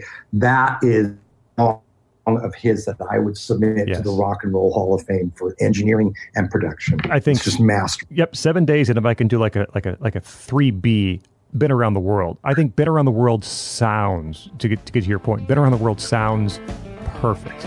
You know that it's recorded about 30 minutes before 7 days. So you guys are in the right frame of mind, and the way I think that's you have the only writing credit I think on Been Around the World, but the way Johnny just inhabits that song, his guitar, that solo, and the way he just moves that around. I think it's perhaps one of the sexiest Cracker songs. Just that mood and that feel is amazing. And how I wish I was in your bed tonight to taste the salt upon your neck, to be your body pressing down on me, instead of being around the world. Yeah, I've been around the world. Yeah, I've been around the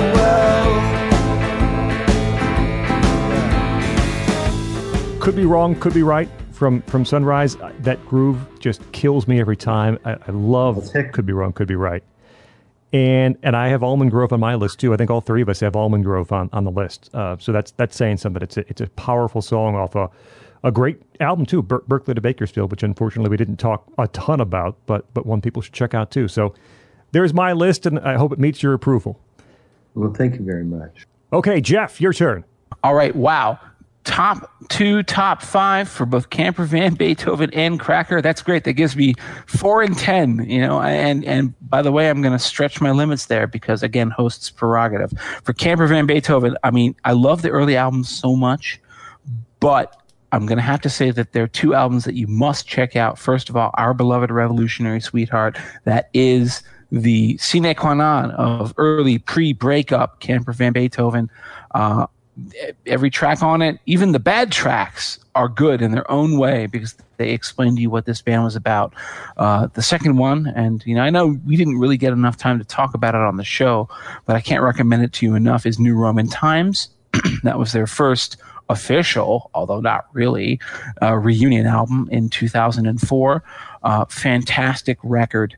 And again, a decade plus after they had broken up, they come back. They have the same vibe. They're still with it. It's the same group that you loved back then. The modernization doesn't hurt them in the slightest. My 5 songs are not going to be 5 songs because screw you. My first would be Circles. That's from 2 and 3. We talked about it on the show. Just a fantastic song, playing an earlier Camper song backwards and making a new one out of it. My second would be from the self-titled album. It would be a sequence. It's We Saw Jerry's Daughter, which then flows into Surprise Truck. You don't want to Google and find out what a surprise truck actually is. Your Google may explode on you. Then 7 Languages, which was off of the Vampire Can Mating Oven EP, as David himself said. That's one of the best songs they ever did. Why did they throw it away on an EP? Heck, it beats me, and I'm really glad that their producer on the next record said that I'm not going to be the guy that makes an inferior version of this, because that is the definitive one. Then She Divines Water. She Divines Water is the best song on an album that is filled almost entirely of great songs. That's Our Beloved Revolutionary Sweetheart. I would also say Devil's Song from Revolutionary Sweetheart is just as good. Brings that Captain Beefheart influence, hard rocker. It's got the wonderful harmonica in there. And now that I'm already hit the 5 songs, I'm going to say Forget You, and I'm going to include 2 more from their reunion era, 51-7 from New Roman Times, and then Come Down the Coast from from La Costa Perdida. And then when it comes to Cracker, boy, my 2 Cracker albums are going to be the debut album, which is just fresh and kind of really carries on a lot of that Camper Van Beethoven spirit, and yet somehow managed to sell twice as many copies. And then Gentleman's Blues, which this is the one that Scott really sold to me, and Scott was right. Scott was absolutely right. For an album on a major label that didn't really do much business, it was wildly underappreciated. I really wish that a lot of other people would check this out. For my 5 songs, I'm going to say this is Cracker Soul off of the first Cracker album, and also Can I Take My Gun to Heaven, which is hilarious. And I know David doesn't sing that, but who cares? It's still a great song. The next one I would choose is to skip over Kerosene Hat entirely, because everyone knows that album. I'm going to say The Good Life and James River, both from Gentleman's Blues. Come across the James River, a 4-eyed needle and a spoon. But would you come across the James River to be my woman again? Be my woman again.